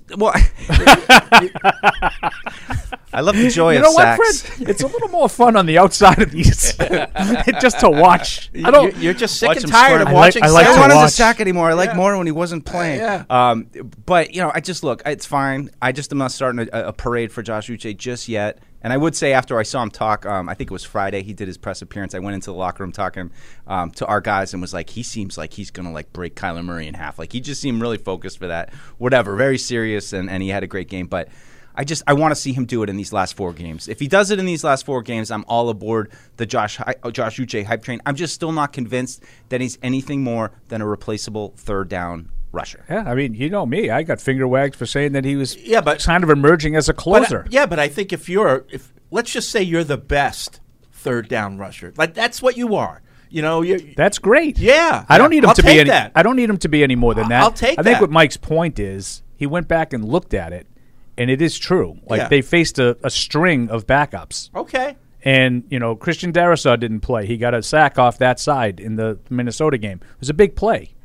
Deion Dawkins didn't play against Buffalo. He got a sack, a big play of Josh Allen, strip sack, coming off that side. So I think that's what Mike's point is. Yeah, he did what a good player should do against a backup. Yeah. Right. Yeah. Now let's see if he does it in the big games when we absolutely need him this week. Right. And now next week. I would much rather have the 1 sack against Minnesota and the 1 sack against Buffalo that I've just talked about than the 3 sacks in the last 5 minutes last week. And I think Bill said it, after the game in Arizona. They talk about, it's encouraging to see the young guys, with production. He's like, yeah, it is great, but let's see if they can do it. Yeah. Day after day, game after game, and start preparing and then we'll for start to look for them. Yeah. Now I don't know if he meant we'll start to look for them more, or other teams will start to look for them. That's how I took it. The other teams will start to look for them and know what they can do, and then start to key off of them a little bit. Doing it. Yeah. And I would throw Uche into that group. Even though he's been around a while, he really hasn't played consistently until this year. Yeah. And I think that this is the best production that he's had consistently, this stretch. For sure. And I'm not talking about the number of sacks. I'm talking about the number of plays that he's shown up and played well. Yeah. I don't mean just the sacks. He doesn't get on, cause a penalty, getting kicked off the field like he was early in his career, or getting hurt. Yeah. I just wonder if your average offensive coordinator right now would tell you that, we need to have a plan for him. I struggle to think that you definitely need to be aware of Judon, and I think we've seen that in the recent weeks. I don't know. Go back and look at the tape now of Uche. He's showing some really good, moves going in. He's fast. He's played aggressive. well, Fred. I think. Yeah. I mean, he got the AFC Player of the Week. You got to be encouraged. I'm encouraged, but I'm not going to be surprised if he has 0 sacks over these last 4 games. Well, and happens. But this is when we need you. This is it. I'm okay if he has 0 sacks if all of a sudden Judon's back on the board.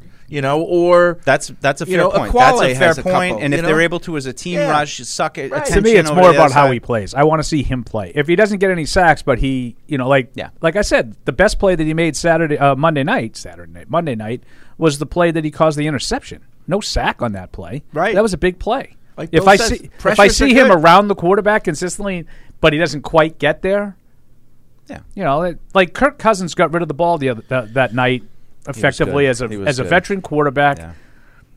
Yeah. I don't think he had all day to survey the field all night. I think he just was a better quarterback than what they normally face.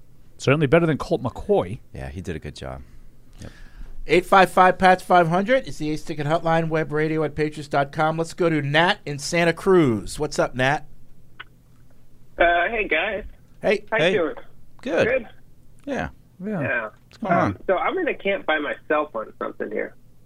And I actually am really excited about Mac getting worked up and yelling at Matty P.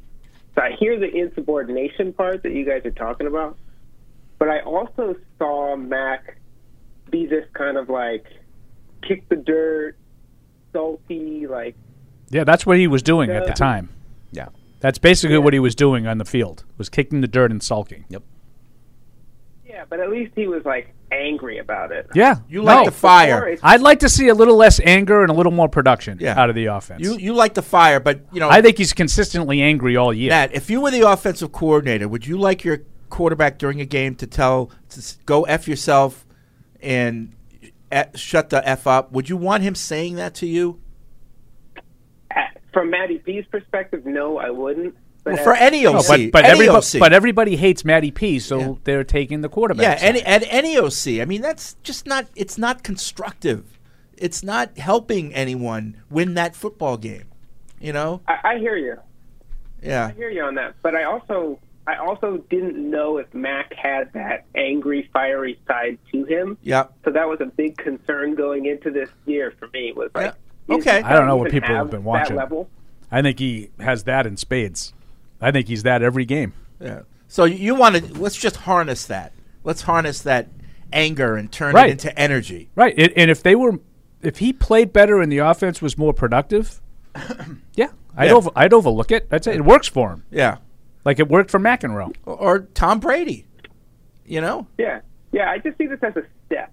This was not the best way for it to come out, but the fire is there, and we're all seeing it. And so I think it's a step in the right direction. He's no Joe Flacco. That's for sure. Mike sent me another one of Mike's texts at 1:30 in the morning was – I don't even know who that was, but someone on Twitter saying that he played great after that. And I was like, check stats. Right. Didn't see the greatness after that. I'm glad you said that, Paul. So this is I got home and I literally just pulled up Twitter and there was a random account I don't even follow and had the video of it. And I was like, oh, and I was like, oh, Paul, I can't believe I just saw it. And so I was just like, I'm going to send the tweet to Paul. And then I read what says below the tweet, and it's really kind of glowing a Mac, and I'm like, Paul's going to think I'm sending him, thinking and Paul's going to get so sidetracked getting mad at this guy for saying Mac played well. I'm just trying to send you the video. I'm just saying, I think what it is what I just said to Nat. I think that people have decided that the sole problem is Matt Patricia.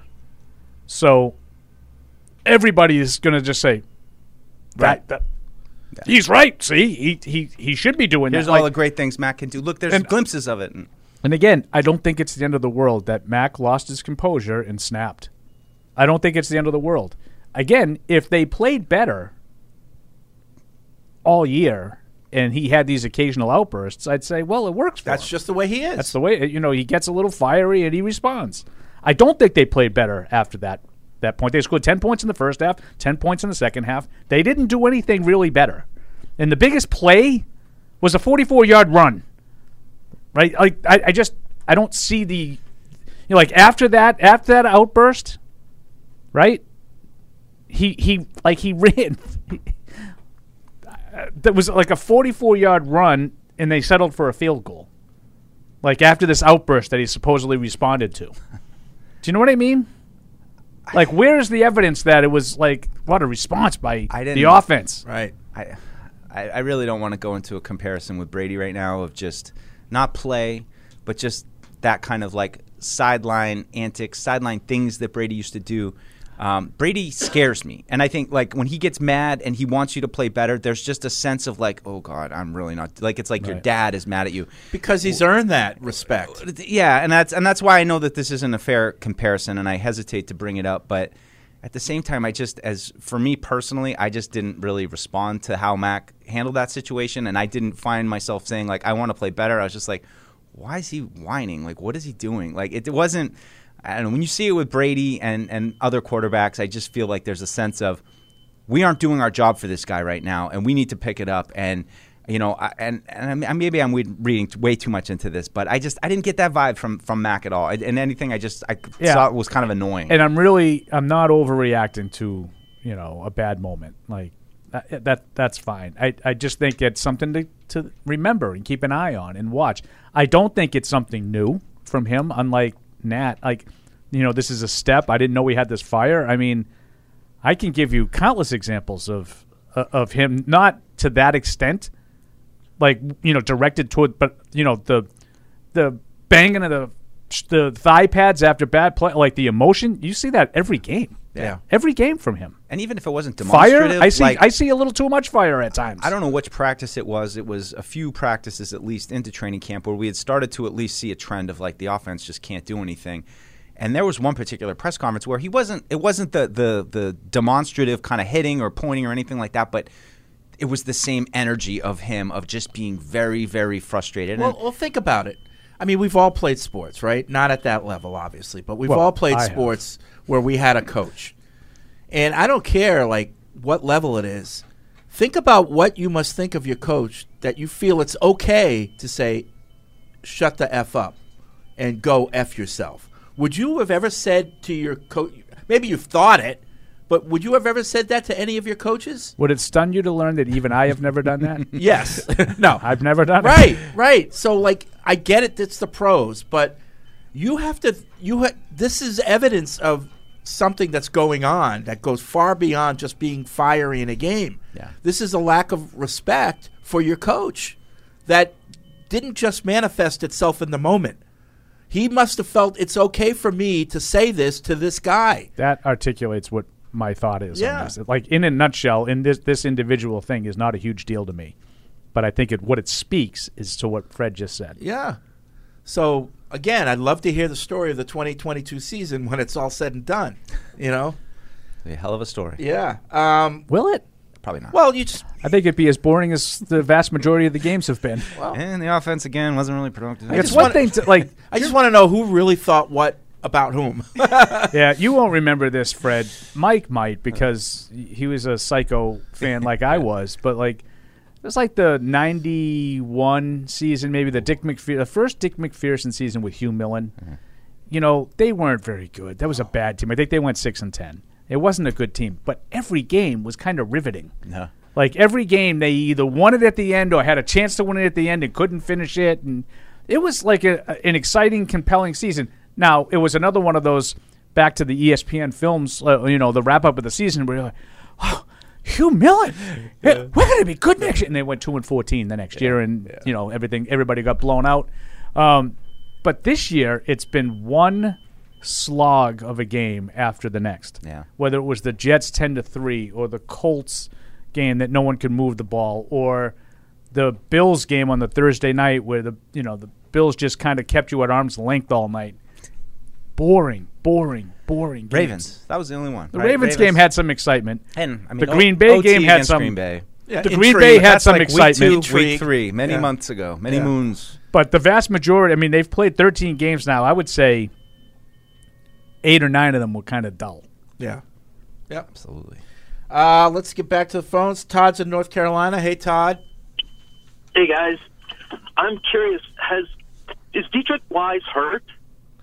No. He is not on the injury report. He's been neutralized. He's regressed to the mean. Okay. Yeah.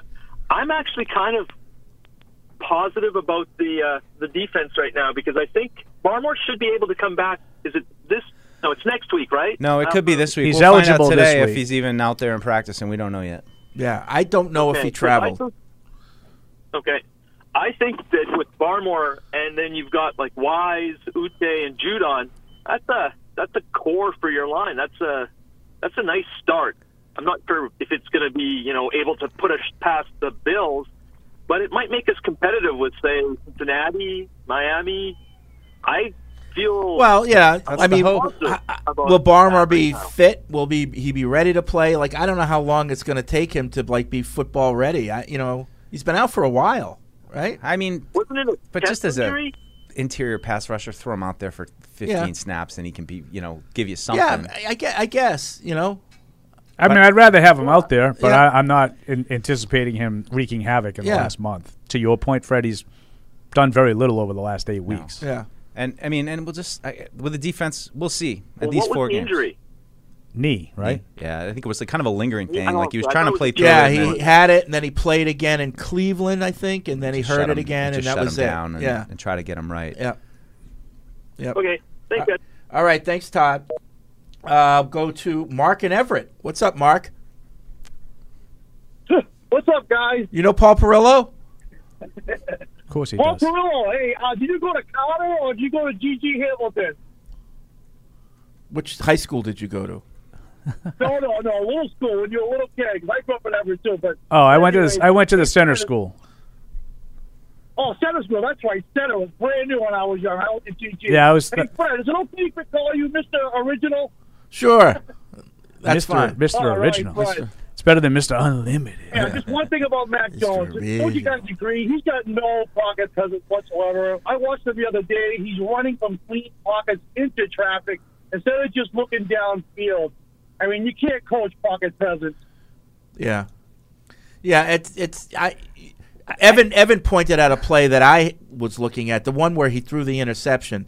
I thought that he just held on to the ball just a beat too long after he stepped up and avoided pressure. And Evan's point was, when you step up hard. So that would have given him an extra step or two to have time to hit an open Thornton, who was wide open on that play.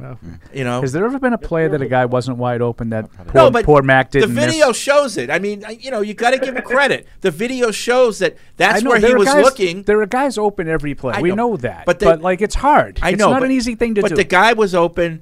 If he had stepped up or a little bit more faster or gotten the ball away a little quicker, that's a big play. That's at least a 20-yard play to Thornton. And there was a few plays where the pocket was clean, but he was feeling unimaginary pressure and spurted out to the right. Well, there was Kinda one rattled very out, blatant example of that where he sort of cut inside a guy that kind of wasn't there, and then had to run Correct. for his life and throw it away.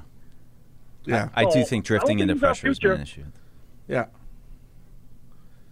Okay, Mark. All right, Thank you. Yeah, I think his pocket presence was better last year. I do too, and that's why I wonder. I mean, I clearly would look to the offense, the offensive design, and how and I mean also the trust of the protection. But it's just Right. weird for a rookie to come in and maybe, like I think what we were saying, kind of joking. You don't know what you don't know. You come from Alabama. You think every quarterback gets all kinds of time, and then all of a sudden you're playing behind an inconsistent offensive line that's cutting guys loose early in the season, and you don't trust them anymore, and then you get into your own head. And Yeah. but I think it's true. I think he's been drifting into pressure sometimes, which is just why did you go to the like you had an open spot in the pocket that I felt like last year he would have taken. Eldred's in North Carolina. Hey, Eldred. Hey, fellas, how y'all doing? Doing all right. Eldred. Yeah. I'm doing pretty good. Yeah, they keep showing that F-bomb drop like every other 20 minutes on NFL Network. It's like and a I be slow laughing, burn. because I'm like, well, he's mad, but then again, I agree with you, Paul. You got to blame both. You ain't playing well, and you got a first-time offensive coordinator that really don't know how to do that. So, you're going to get some friction because you also mess with people's money and career, to be honest with you. That's why I'm worried about the offseason. If Bill don't hire nobody and what you call the OC, I don't care who you offer a first-round draft pick to. If they ain't got a chance of winning, they might if they come for the money, they're just gonna play for the money. But they ain't gonna put 100% in it, unless you get a real offensive coordinator or something, like that. But that's it. But my question is, who's the 6'2" cornerback that they signed to the practice squad the other day? Is he reliable, or is he? I know he's been in the league for about a couple of years. Can he play or what? No. Mike? I don't know. Yeah, that's the reason Where's why in the middle of the season you're able to put him on your practice squad. Yeah, I don't know. Yeah. I don't have my depth You don't know? in front of me. Mm-mm. I'm waiting for Mike. He's my practice squad expert. Because I don't go out there anymore. I'm not used to seeing these guys. Yeah, I did think that they sort of switched some things up at times. I thought the other night with coverage because I thought Marcus Jones got caught with Hopkins a couple of times, and they got away with it because the throw was too deep and he was out of the back of the end zone. And then you saw Sean Wade for a couple of plays. I mean, I don't think Sean Wade played extensively, and Marcus Jones did. But I thought that was probably a nod to the size difference with Hopkins and Marcus Jones. Sean Wade, what did he play? Yeah, just eight plays. Corey got that pass off. That'd been a touchdown to Hopkins. So he had Jones beat. Jones was looking in. Oh, on the interception. On the interception, that was a problem. That's why I say Uche's play. That's a huge play. Not only you end up causing an interception, but you may very well have prevented a touchdown. Yeah, that's true. Well, fellas, y'all have a good one. All right, thanks, Eldred. Thanks, Biggie. Appreciate the call. John's in Duxbury. Hey, John. Hi, gentlemen. I'm going to apologize for my voice. I've been sick. Okay. I didn't get the snap totals. Did Aguilar play more than Bourne, more snaps? I can give you that right here. Right in the same vicinity. Aguilar played 57 plays. Bourne played 42. So, yes. Aguilar played 97% to 71%. 2 blocks, including the one that on that Pierce Strong run, the 40-yard plus run. So I don't know what seems to be the problem. I don't know why they're wasting their time with Aguilar.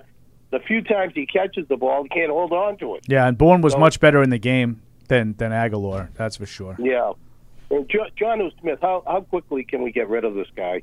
This guy's been a complete bust. I don't think you can do it next year unless you want to swallow some cap dollars. Yeah. It is amazing how they're going to have to they don't do anything. I would. He I can't would. catch and he can't block. If you don't think he's part of the solution, then I would move on.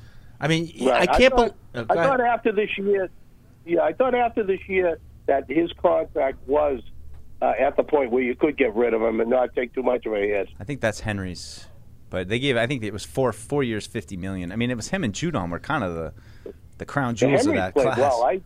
I like Henry. Yeah.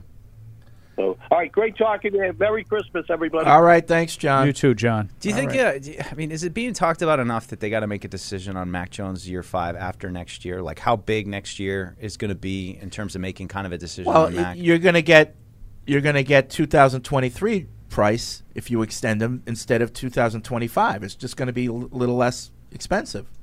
But I mean, just in terms of sample size, like I mean, this is you're going to have to start to plan after next season a little bit with how you feel about Mac. You good? Yeah.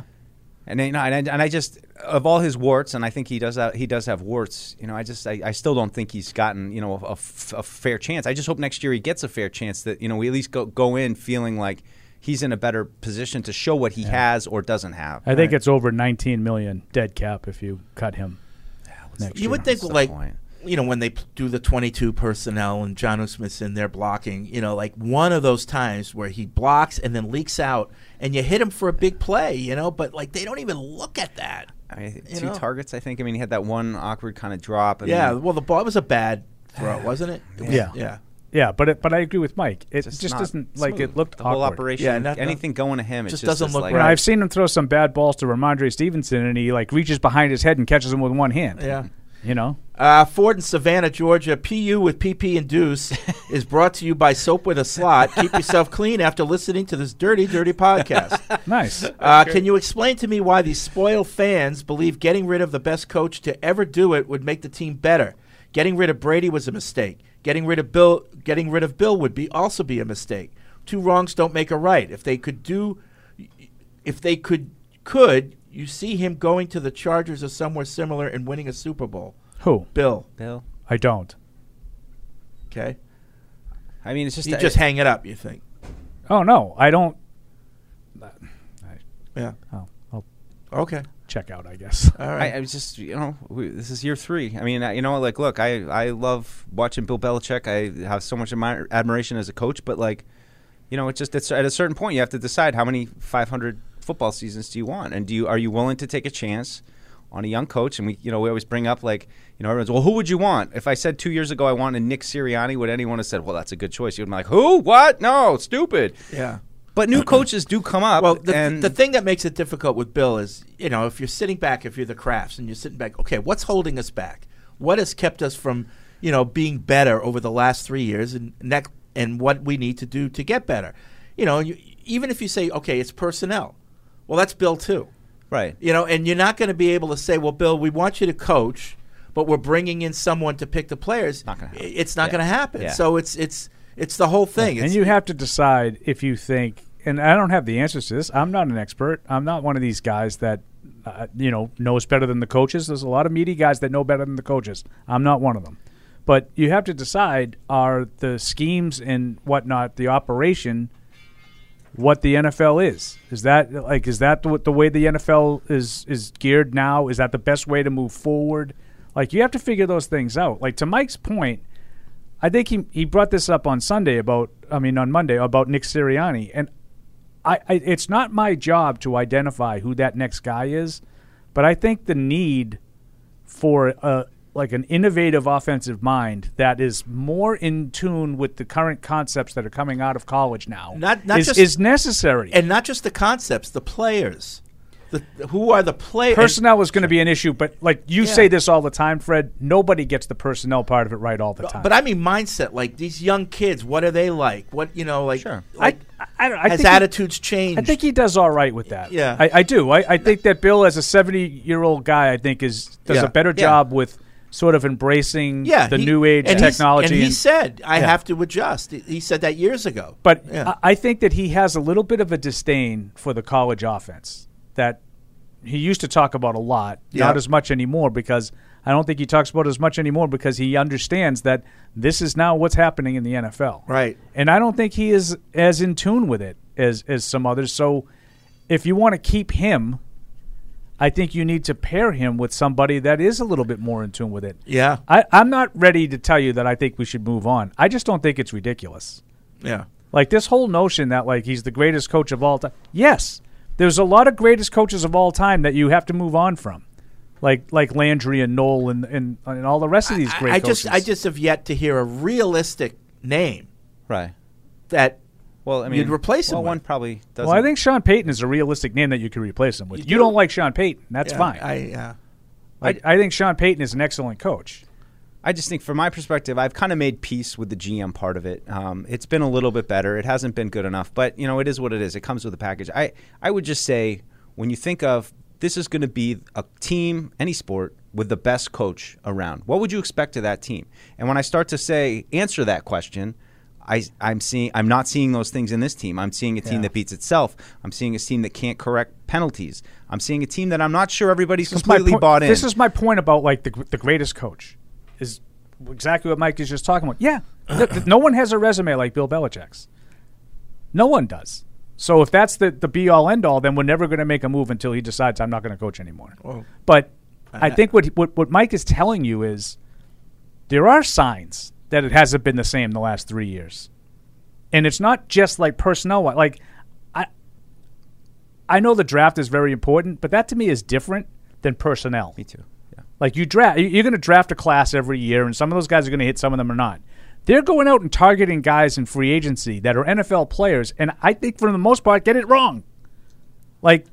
They still don't really want to do the money that it takes to do that, which I think is antiquated because the cap is rising so great that it's not as prohibitive as it was 15 years ago to waste $20 million in cap dollars on a wide receiver. Instead, they want to do $10 million in cap dollars on two wide receivers who can't play as well as that $20 million guy.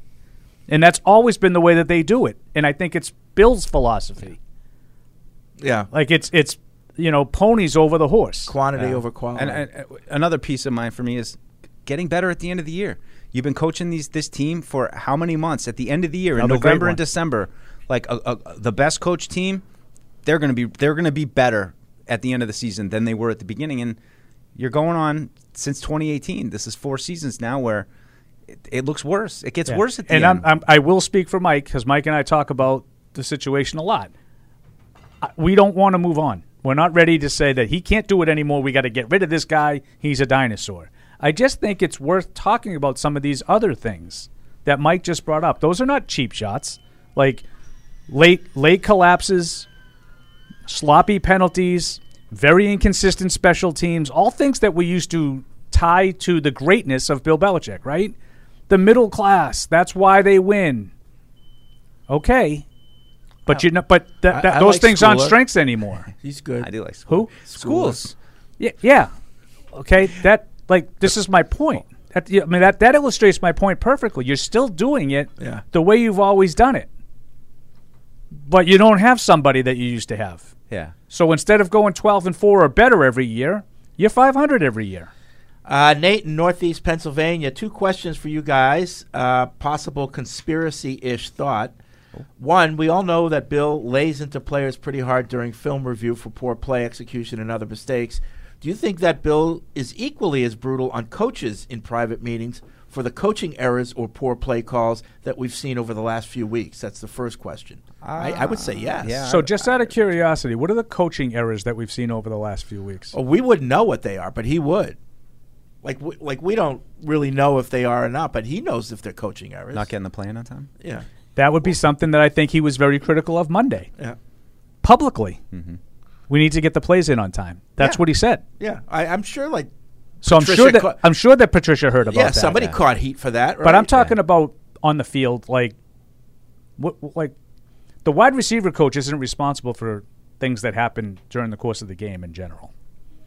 Like, what are the coaching errors that we're talking about? I don't know. Communication on the offensive line. To me, the coaching errors are handing the ball off in the last play of the first half when you're already in field goal range instead of that. That's a Bill decision. Yeah. No, I'm sure, like, when he says we need to coach better, he probably includes himself I like in where that. you're going with this, though. I mean, I think it's a good... it's a good way to drill down. Again, I know I'm a broken record. I get it. But, like, Bill can do no wrong. Like, you just illustrated about 15 different things that haven't been as great the last 3 years as they used to be that were Bill-related. And, we're talking about, does Bill, get on the coaches? The false starts and all these things, these aren't, that's the players in him. Like, the structure of your team is the head coach and then the players not executing. Like, I'm not telling you that there's never been a bad play call offensively or defensively, but the game plans and the way it's set up, they didn't throw 12 screens the other night because Matt Patricia decided that's what we're doing. Right, is my point, I guess. Yeah, I think to Paul's point too. Like, and I think back to the 09 documentary where you actually saw Bill in the room. That's where he said, "You get up on Welker, you take away Moss Deep, and we're done." So, but I also think that there's an element of being a head coach that you're in it with the assistant coaches, and you do have to take responsibility for them. And you can't just sit there and chew out, like, to your point, Paul, the wide receiver coach about, not coaching up a guy. Like, if a guy is unprepared, maybe. Right. But, overall, just little in-game decisions. It's players making dumb mistakes. That's a good example. If you have, like, a backup that has to go in the game, and he's just woefully unprepared, that's on the position coach. Your job is to get all your players ready to go. What about if they just don't know what they're doing? That's on the coach. Well, what about, like, substitution problems, like certain situational. Yeah, that can be on assistant coaches. Again, that probably preparation. Like something where you're not ready to go. You don't know we're gonna match with their personnel. If they go out in 11, we're going with this. Like that. I think that's a fair thing to like. That to me is like getting the play in on time. You have to get your personnel groups in on time, and the right ones for the right situation. I still feel like Kendrick Bourne needs to be utilized more. The diving sideline catch for a first down this past Sunday was a sneaky clutch play. Last season, he was Mac's second favorite target behind Myers. Considering the off-field problems he's had with coaches, what chances do you give Bourne being on the team next year? 50-50. Yeah. I mean, they don't have a lot of depth, and I also speak to Mac guys that you don't need to cut Kendrick Bourne. So are you going to upset the apple cart with Mac even more? What do you mean? Like, he's a Mac guy. Does that mean he's gone? Like, it's a balancing act. Because you can't just say, "Oh, Mac likes players XYZ, we're re-signing XYZ," but you also have the balance of, we're going to let Jacoby walk. There's strength in numbers. And if I get rid of the guys that are with him, we can start again. with new guys. Yeah. I think it's 50-50. I think the balance reason why I would say 50 to stay that high is because of what Mike said. I just think the depth is an issue, and I have seen a lot of these examples over the years. Fred, we can count them, whether it's high-profile guys like Ty Law or Logan Mankins. Like, that guy's played his last game as a Patriot. Well, what do you say? I said, what's up, Bill? With Ty? Right. I've seen so many of these things play out, and you think there's no way Bill's ever going to have that guy back, and there he is. Yeah. The next year he's back. I could see that with Kendrick Bourne. What was after 09, though? Because I do get a little bit of an 09 vibe with this team if I just can't get this team to play the way I want. I think it's a very good and point. I know that there was the little crew, right, that was late for practice. I mean, I think that there was like a little dissension squad within Thomas, the locker room. Gary Guyton. Sean Springs, I think, was in the dissension squad as well. And the defensive lineman, Derek Burgess. And so they that's a great memory, Paul. Dallas Thomas. I hate you. I barely remember Sean Springs, but Derek Burgess, wow. That was, I think they got him like maybe late in either before camp Dallas or Thomas, like out of the line about Jetsons. What was the Jetsons? And so when they got out of that season, though, they cut a bunch of those guys, right? Like, pretty much all. And that was a bad mix. Was any of that really surprising, though? Like, Dallas Thomas was. Did they cut him after 09? That may have been his last year, 07, 08, 09. That may have been his last year. But that mix, no, you didn't know it beforehand, but you could see it. Like, there was games. They had some bad guys in that team. Brandon McGowan was a bad fit in that locker room. They had. You could see it, and Fred and I and Andy at the time would talk about little things that you'd see in the locker room. You're like, that's not Patriots-like stuff.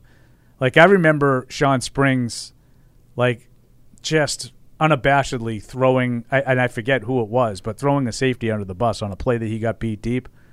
Yeah, it was like looking at the guy. He's like, yeah, I was supposed to have help deep there or something like that. And I was like, what? Things that you never – finger pointing. Just like this year. Yeah. Like, they know our plays. I know I'm reading. You know what I mean? Same stuff. This is still Nate. I know I'm reading way too much into this, but I find it curious how Mac refers to Matt Patricia as Matty P. I'm sure it's just a nickname type relationship they share, but you don't see any other coaches referred to by anything other than Coach Blank by any of the players, including Mac. Is there a lack of respect for Matty P?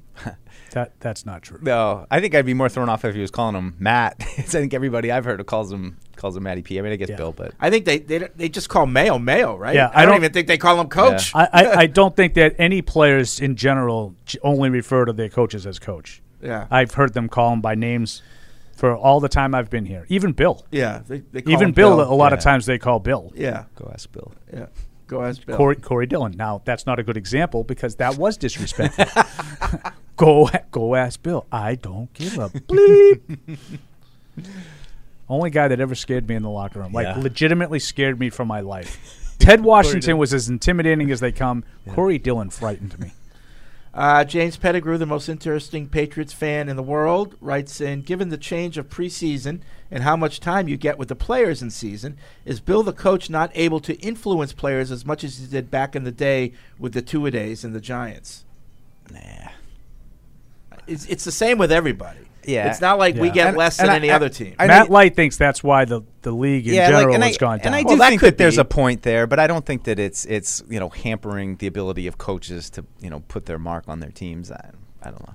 Yeah, I think it's – I can understand the point because you think your coach is better than everybody else's, so his lost time with the team affects him more. Mm-hmm. But I think you can just as easily make the counter-argument to that with – he's better than everybody else, so he shouldn't need as much time. Right. And there's still so much time in the day. Like, how much is it is actually working with the guys? How much is it of coming up with it and having that to be able to know what to do? One of Bill's strengths in the past, one of his superpowers, was adjusting to different circumstances, and so if there was anyone in Bill's prime that could take a change and adjust it in their favor, like find the silver lining, find a way, a loophole, find a way to make it work in your advantage, it would be Bill. Yeah. I'd probably, on that specific instance, I'd probably go into a little bit of having experience with a certain quarterback for a long time and knowing together what to do against certain things that are happening. When you have that experience with somebody, you can reach into. I mean, we talk about it all the time of, hey, remember this? We did this against this, and they're doing this right now, so let's go to that. But it's, I think it's easy just to say, well, he's the greatest coach of all time. And are the Patriots the greatest coach team in the NFL right now? Well, yeah. I mean, that's what I said. If you just go by that, you'll never even contemplate making any moves. Yeah. And I think Robert Kraft doesn't operate that way. I think Robert Kraft is always wondering, how can I get better? Yep. Neil in New Brunswick, Jonnu Smith charges $288,000 to our cap per reception this year. Next year, at his current cap hit, it will be $587,000 per reception. That's got to be one of the worst free agent signings in the history of the NFL. I really hope Mr. Kraft still has the pulse of his team's fan base. If we continue to play like we did Monday, we're probably an 8-9 team with furious fans who are getting tired of waiting for a contender. It is not even Super Bowl or bust. It's just give us a team that we believe could compete and be entertaining. Bill needs someone to be his GM. If I had the power to change one thing about this team, it would be to hire a GM, not to hurt Bill, but to help him. It's actually childish that Bill can't let anyone else in his sandbox. What would be your one change if you had the power? Yeah, but I think, like Paul said, bring in some young minds, offensive mind that gives you some excitement. That Max found something that a guy that's innovative and interesting, and but I mean, they're not going to make that guy OC. So I mean, I'd even just be like slightly intrigued if they made him the quarterback's coach, or just had some kind of person on the staff where you felt like, hey, they're stocking the shelves for guys that are going to be here for a little bit that can develop, and then I mean, to be honest, I mean, I want Belichick's knowledge to be passed along, just not as a Patriots fan, but as football fan. The more people that get to work with him, and I mean, just going back last week, Kingsbury talking about he's here a year, but he still looks at it as like a year that he like learned how to play football. And he said, and I grew up around coaches, so just the amount of respect that people have for him and the job he's done. It's I'm still aware of that, and hope he can pass it along to others. Christian the Cuban from Charlotte, North Carolina. I was a Bill defender until up to the Bills game.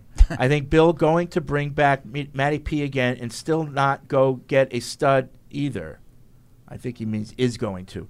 Bill is not going to go get a stud wide receiver, and he's not going to draft that stud. He doesn't believe in that. 3 years is enough for me, and I think a lot of the fan base, and we need a change if we want to catch up with the league. Personally, I would love Flores to be the next head coach. And P.S., I think you need to make another poll regarding the coach and put me down for a new one, please. Well, that would be more of an off-season thing, I think. Flores, like everyone thinks that Flores is this great coach. I don't know about that. I think Flores was overrated at Miami. Yeah, as a head coach. Yeah. Right. I think he did a good job, but I think we're sort of influenced by the fact that he owned the Patriots. Yeah. But he didn't own everybody else. Yep. Is the problem. I mean, they lost like 7 in a row last year with, bad teams they lost to along the way.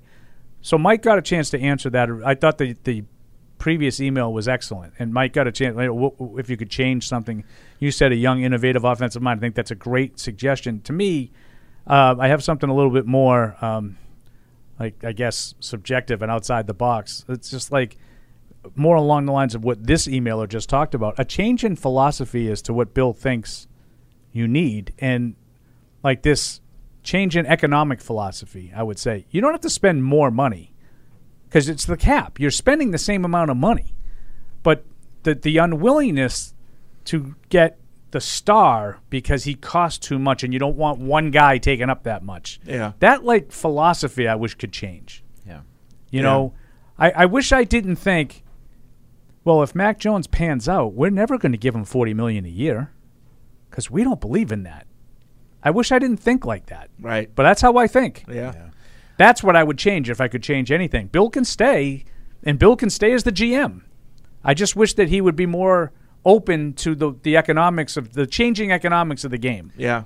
You know, Paul, I was just thinking a little bit about, and we've talked about this before of not really having respect for the college game or, just maybe being dismissive of that. I kind of tie it, too, to like the defensive philosophy where you don't really try to match speed with speed. You try to get big, tough NFL players to beat up on these little college rinky-dink systems. You know what I'm trying to say? Like, it seems like they they don't really respect it, and they just want to out-physical those teams, and I just don't think they can or out-physical them. Well, they can't anymore because of the rules. They try to fool you. You used to be able to do that. Like, let's see if I can confuse. Like, I'm not going to just try to like blitz and get the quarterback off his spot and do that kind of stuff. I'm not going to lock up with my best cornerback anymore. I'm going to fool him. I'm going to bait him. And then you see like Colt McCoy, a journeyman stiff who's like 15 games under 500 in the handful of games that he started, going up and down the field on you in the first half. Like, what are we doing? Nolan writes in, this Sunday's game against the Raiders is the definition of an unstoppable force meets an immovable object. A team that physically pukes all over themselves and can't keep a lead goes up against a team that physically can't play from behind. A truly intriguing edge-of-your-seat showdown. Can't for the life of me see why the NFL flexed the game out of primetime. Jokes aside. Mike and I talked about that upstairs, too. Jokes aside, I love Marcus Jones. I think he's been the best rookie so far for the Patriots, but I want to see him in punt returns and at corner. He's certainly explosive, but I don't understand why we have to have Marcus going in motion across the formation and running routes at receiver when they just drafted a wide receiver in the second round that was supposed to be that kind of threat. Why aren't they scheming up Tyquan to do that? I know he had a few catches Monday, but they don't seem to do anything different to get him in space where he can be dangerous. We shouldn't need a rookie cornerback stepping into that role, as exciting as he may be. I'm still rooting for the Patriots to make the big playoff push and to get it together, but it's just so hard to watch this year. Love the show, and if I don't talk to you guys before, then have a very happy holiday. Thank you. Yes. Can I play devil's advocate with that Marcus Jones thing a little bit? Sure. Please. What did they do to get Marcus Jones in space? They put him in motion. A lot of motion. Yeah. How'd they get him in space? They threw the ball to him. He's fast. I think they've thrown it to him 4 times so far, right? 2 yards. Where did they all go? Behind the line of scrimmage. Yeah. It's not in space. Yeah. Yeah. So if you're doing that to Tyquan Thornton, which I would argue that's kind of what they do with him, they run him on little shallow crosses and quick slants and whatnot. Like, they haven't gotten Marcus Jones in space, but Marcus Jones made something out of it. Yeah. Well, like Marcus Jones split 2 guys and went 48 yards for a so touchdown. So far I haven't seen shiftiness in Thornton's game. He's a great straight-line runner, but he's almost like Cooks, where he never made anyone miss in the open field. They've thrown a couple of those little swings in bubbles to Tyquan Thornton, and he looks like, and Mike and I hold our breath. It looks like he's going to get broken in half. Yeah. It goes flying. Let's go to the phones. Bennett is in California. What's up, Bennett? Hey, how you guys doing? Good. Thanks for holding on. Hello, Bennett. Belichick, do you think he's more concerned about his legacy as far as, breaking that record? More concerned than what? What's it in comparison to?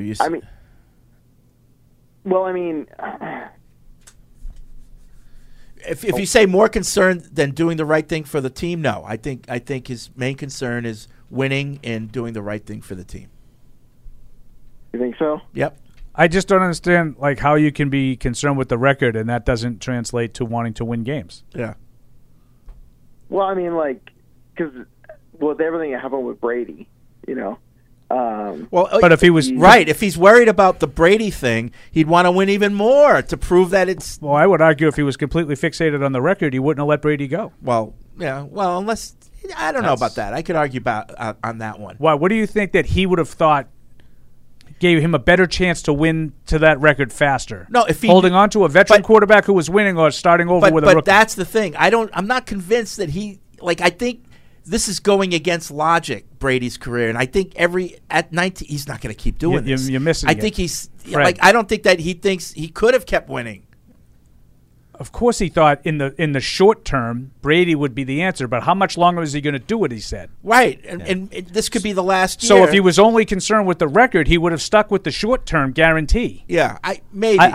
This is like a defensive bill. I know. I don't think that was his be all end all. I think he's trying to win games and trying to build a team. If he was solely concerned with just himself, and I'm not saying he doesn't concern himself with the record, he does. Yeah, absolutely. Bennett is right, but if you just want to break the record and you have a Yeah. Hall of Fame quarterback who's still playing well. Yep. you're going to stick with that as long as you can, because all I care about is breaking this record. Yeah. And when I break the record, I mean, Brady's gone, I'll be gone. Who cares? Yeah. Right. I mean, that's a better alternative than starting over with a rookie. I'm trying to do the math of, like, theoretically how many more wins he could have after these 3 seasons if he had. I mean, like, how much closer would he be? I think he's 20 away right now. I mean, you could make an argument that he'd have it if he didn't move on from Brady. Or at least he'd be 10 away, instead of 20. Yeah. Yeah. And then Tom would retire. Well, I mean, yeah. But that would have been awesome. Awesome. I'm sorry, Bennett. What was the last part?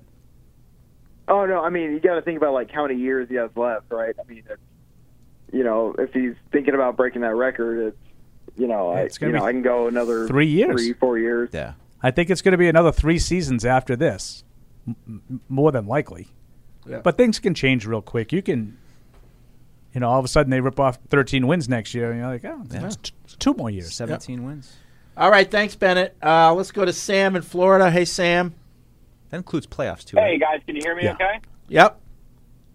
Okay, terrific. So I just had a real quick fun fact I wanted to share because I was re-listening to the draft shows. Oh, boy. I don't like where these go. Matched what they were. I don't like where these go. It's all good. No, it's all good. It's all good. So I was listening to the draft shows, and I realized that the question had came up about why there are ashtrays on an airplane when you cannot smoke on an airplane. And that answer is, no, I don't think anyone's answered it since that question was asked. Oh. The answer is, although it's illegal to smoke on an airplane, if somebody decides to break the law and do that, they want you to have a safe spot to put your cigarette out in, so it doesn't destroy the I just plane. thought they were too That was cheap to replace the armrests. Yeah. Right. Yeah. We designed them. This is what they are. It's to keep the plane safe, even though it's against the law. Okay. And then so my bill take, I've thought really long about this. Put it on your face. And I realized that if I were the Kraft, so this is just my perspective as Mr. Kraft, if we have the Cam year, the Mac year 1, and now the Mac year 2 as it's winding down, that will be 3 years of not good, not really improving, even though they were a playoff team last year. It was kind of sad. And then the way this year is going, you've had 3 years with 3 different types of hurdles. And if I'm Kraft the first couple years, it's like, you know what, Bill, you've done this for so long. Okay, I'll trust the Bill way. And then this year we bring in Joe Judge and Patricia, and it's like, dude, what are we doing? Like, this is worse and confusing, and we might be losing players. What is going on? And so I think for me, I can't believe I'm saying this, but if the year ends without any sign of improvement or life, or we win 4 of the last whatever, or just some type of thing that you can see or measure, I think Bill's got to go. I mean, I don't know. He is the greatest of all time, and if we just hang on to that forever, then like Paul has said 1,000 times, then we'll never let him go because he's the best. But I think Mike just said he's the best of all time, but are they best coached team right now? Absolutely not. And they have not been for a few years, and I don't really care about the Brady versus Bill argument. It's just lately Bill has, I think, been doing the Bill way, which might be costing the team success. And when that happens at my job, I get fired. When you guys do that, you get fired. I think the Kraft should really look into what this future looks like with Bill if he's not willing to budge on an offensive assistant with some GM help, with explaining his hires like before just bringing Matty P in. It just doesn't make sense to me. Yeah. So that's my opinion. I appreciate you guys letting me go with it, and I'll just kind of take all that off the air. All right. Thanks for all the good work, guys, and have a safe holidays. Thanks, Sam. Sam. I just hope it at least seems like if this were to happen, that it came from Bill, because I don't think it's setting up for success if we all feel like, well, Mr. Kraft forced him to get an offensive coordinator, and I agree. It's I don't just think going to that's carry ideal. the drama right over into next season. All this stuff is, and then it's so you even want it to more be so. Bill's idea. Like, Right. At least I fool know me. I know what Mike is saying. At least I know. fool me. I of course. Let's live the charade. Like, can you imagine the guy coming in knowing that Bill doesn't want you? Right. Yeah. And that this is like my whole point. Like, people said, like, well, if Mr. Kraft goes to Bill O'Brien and says, Bill's only going to be around for another couple of years, then you would be in line to take over. Yeah, how's that work? Right. You're going to be Bill Belichick with. You're going to right. Nobody watches Game of Thrones. This is like you're going to replace me. Littlefinger, right? You're going to replace me. George in Madison, New Jersey writes in, Sam Darnold, since coming off IR, where he incidentally grew a beard, is currently 2-0 with 26.5 points per game, 339 yards per game, and a 93.6 passer rating.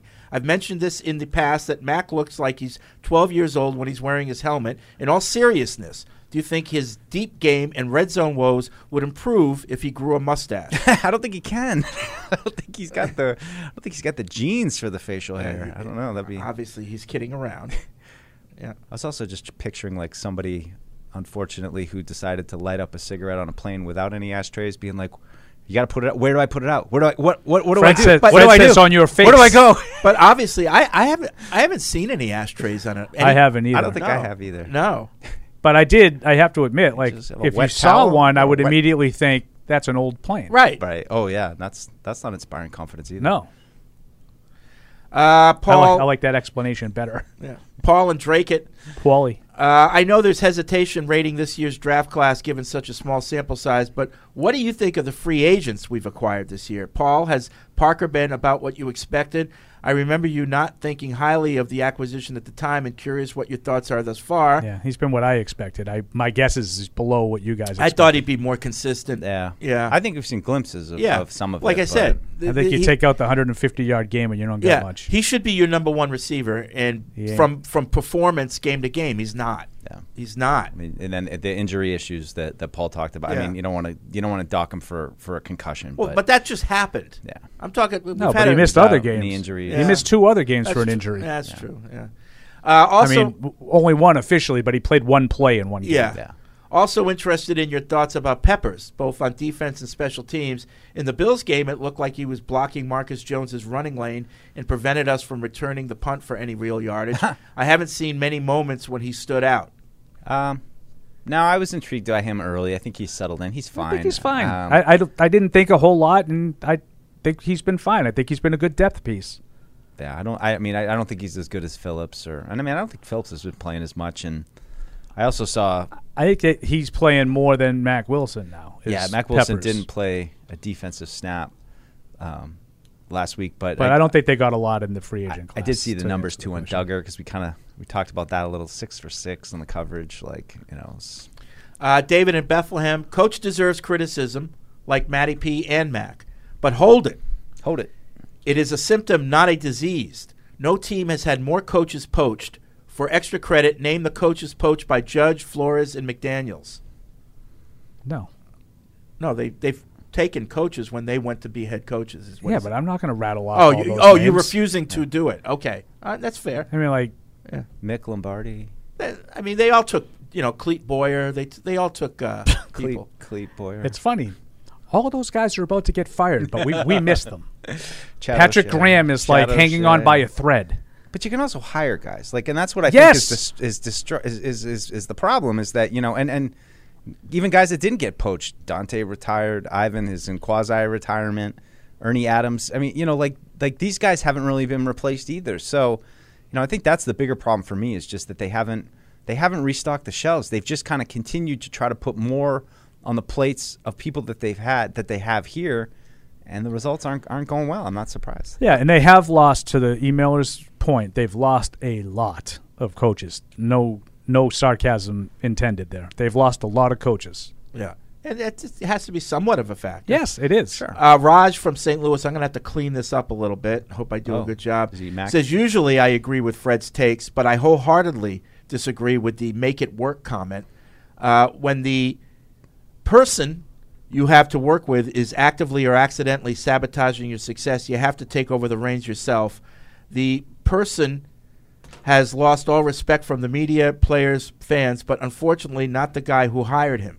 The team needs a top-to-bottom hard reset, which is a topic for another time. I believe Mac will be a serviceable to good player in this league, but not with this team anymore. Okay. So why did you have to clean that up? Was a lot of F-bombs in the middle of that? The way he referred to a certain person. Oh, okay. Yeah. He's not a Matt Patricia. Yeah, I just think that you can question everything, but you should do the best you can mentally and physically to execute it. And I don't think that they've done that mentally. I don't think that they're not trying on the field physically, but I think mentally they're not in it. They're not engaged. Bought in. They haven't bought in. All right. That's going to be it for this Wednesday edition of Patriots Unfiltered. if you're here to tune in for Catch 22, they did that earlier because Evan's out on the West Coast, so you missed it live, but you can catch it on demand on Patriots.com or anywhere you get your podcasts. But thank you for listening to our Wednesday show. We'll be back tomorrow. For another edition. Big show tomorrow. Picks. Big show. See you then. Thank you for downloading this podcast. Subscribe on Apple, Google Play, and everywhere else you listen. Like the show? Please rate and review us. Listener comments and ratings help keep us high in the podcast rankings so new listeners can find us. Be sure to check Patriots.com for more news and more podcasts. The world's original podcast.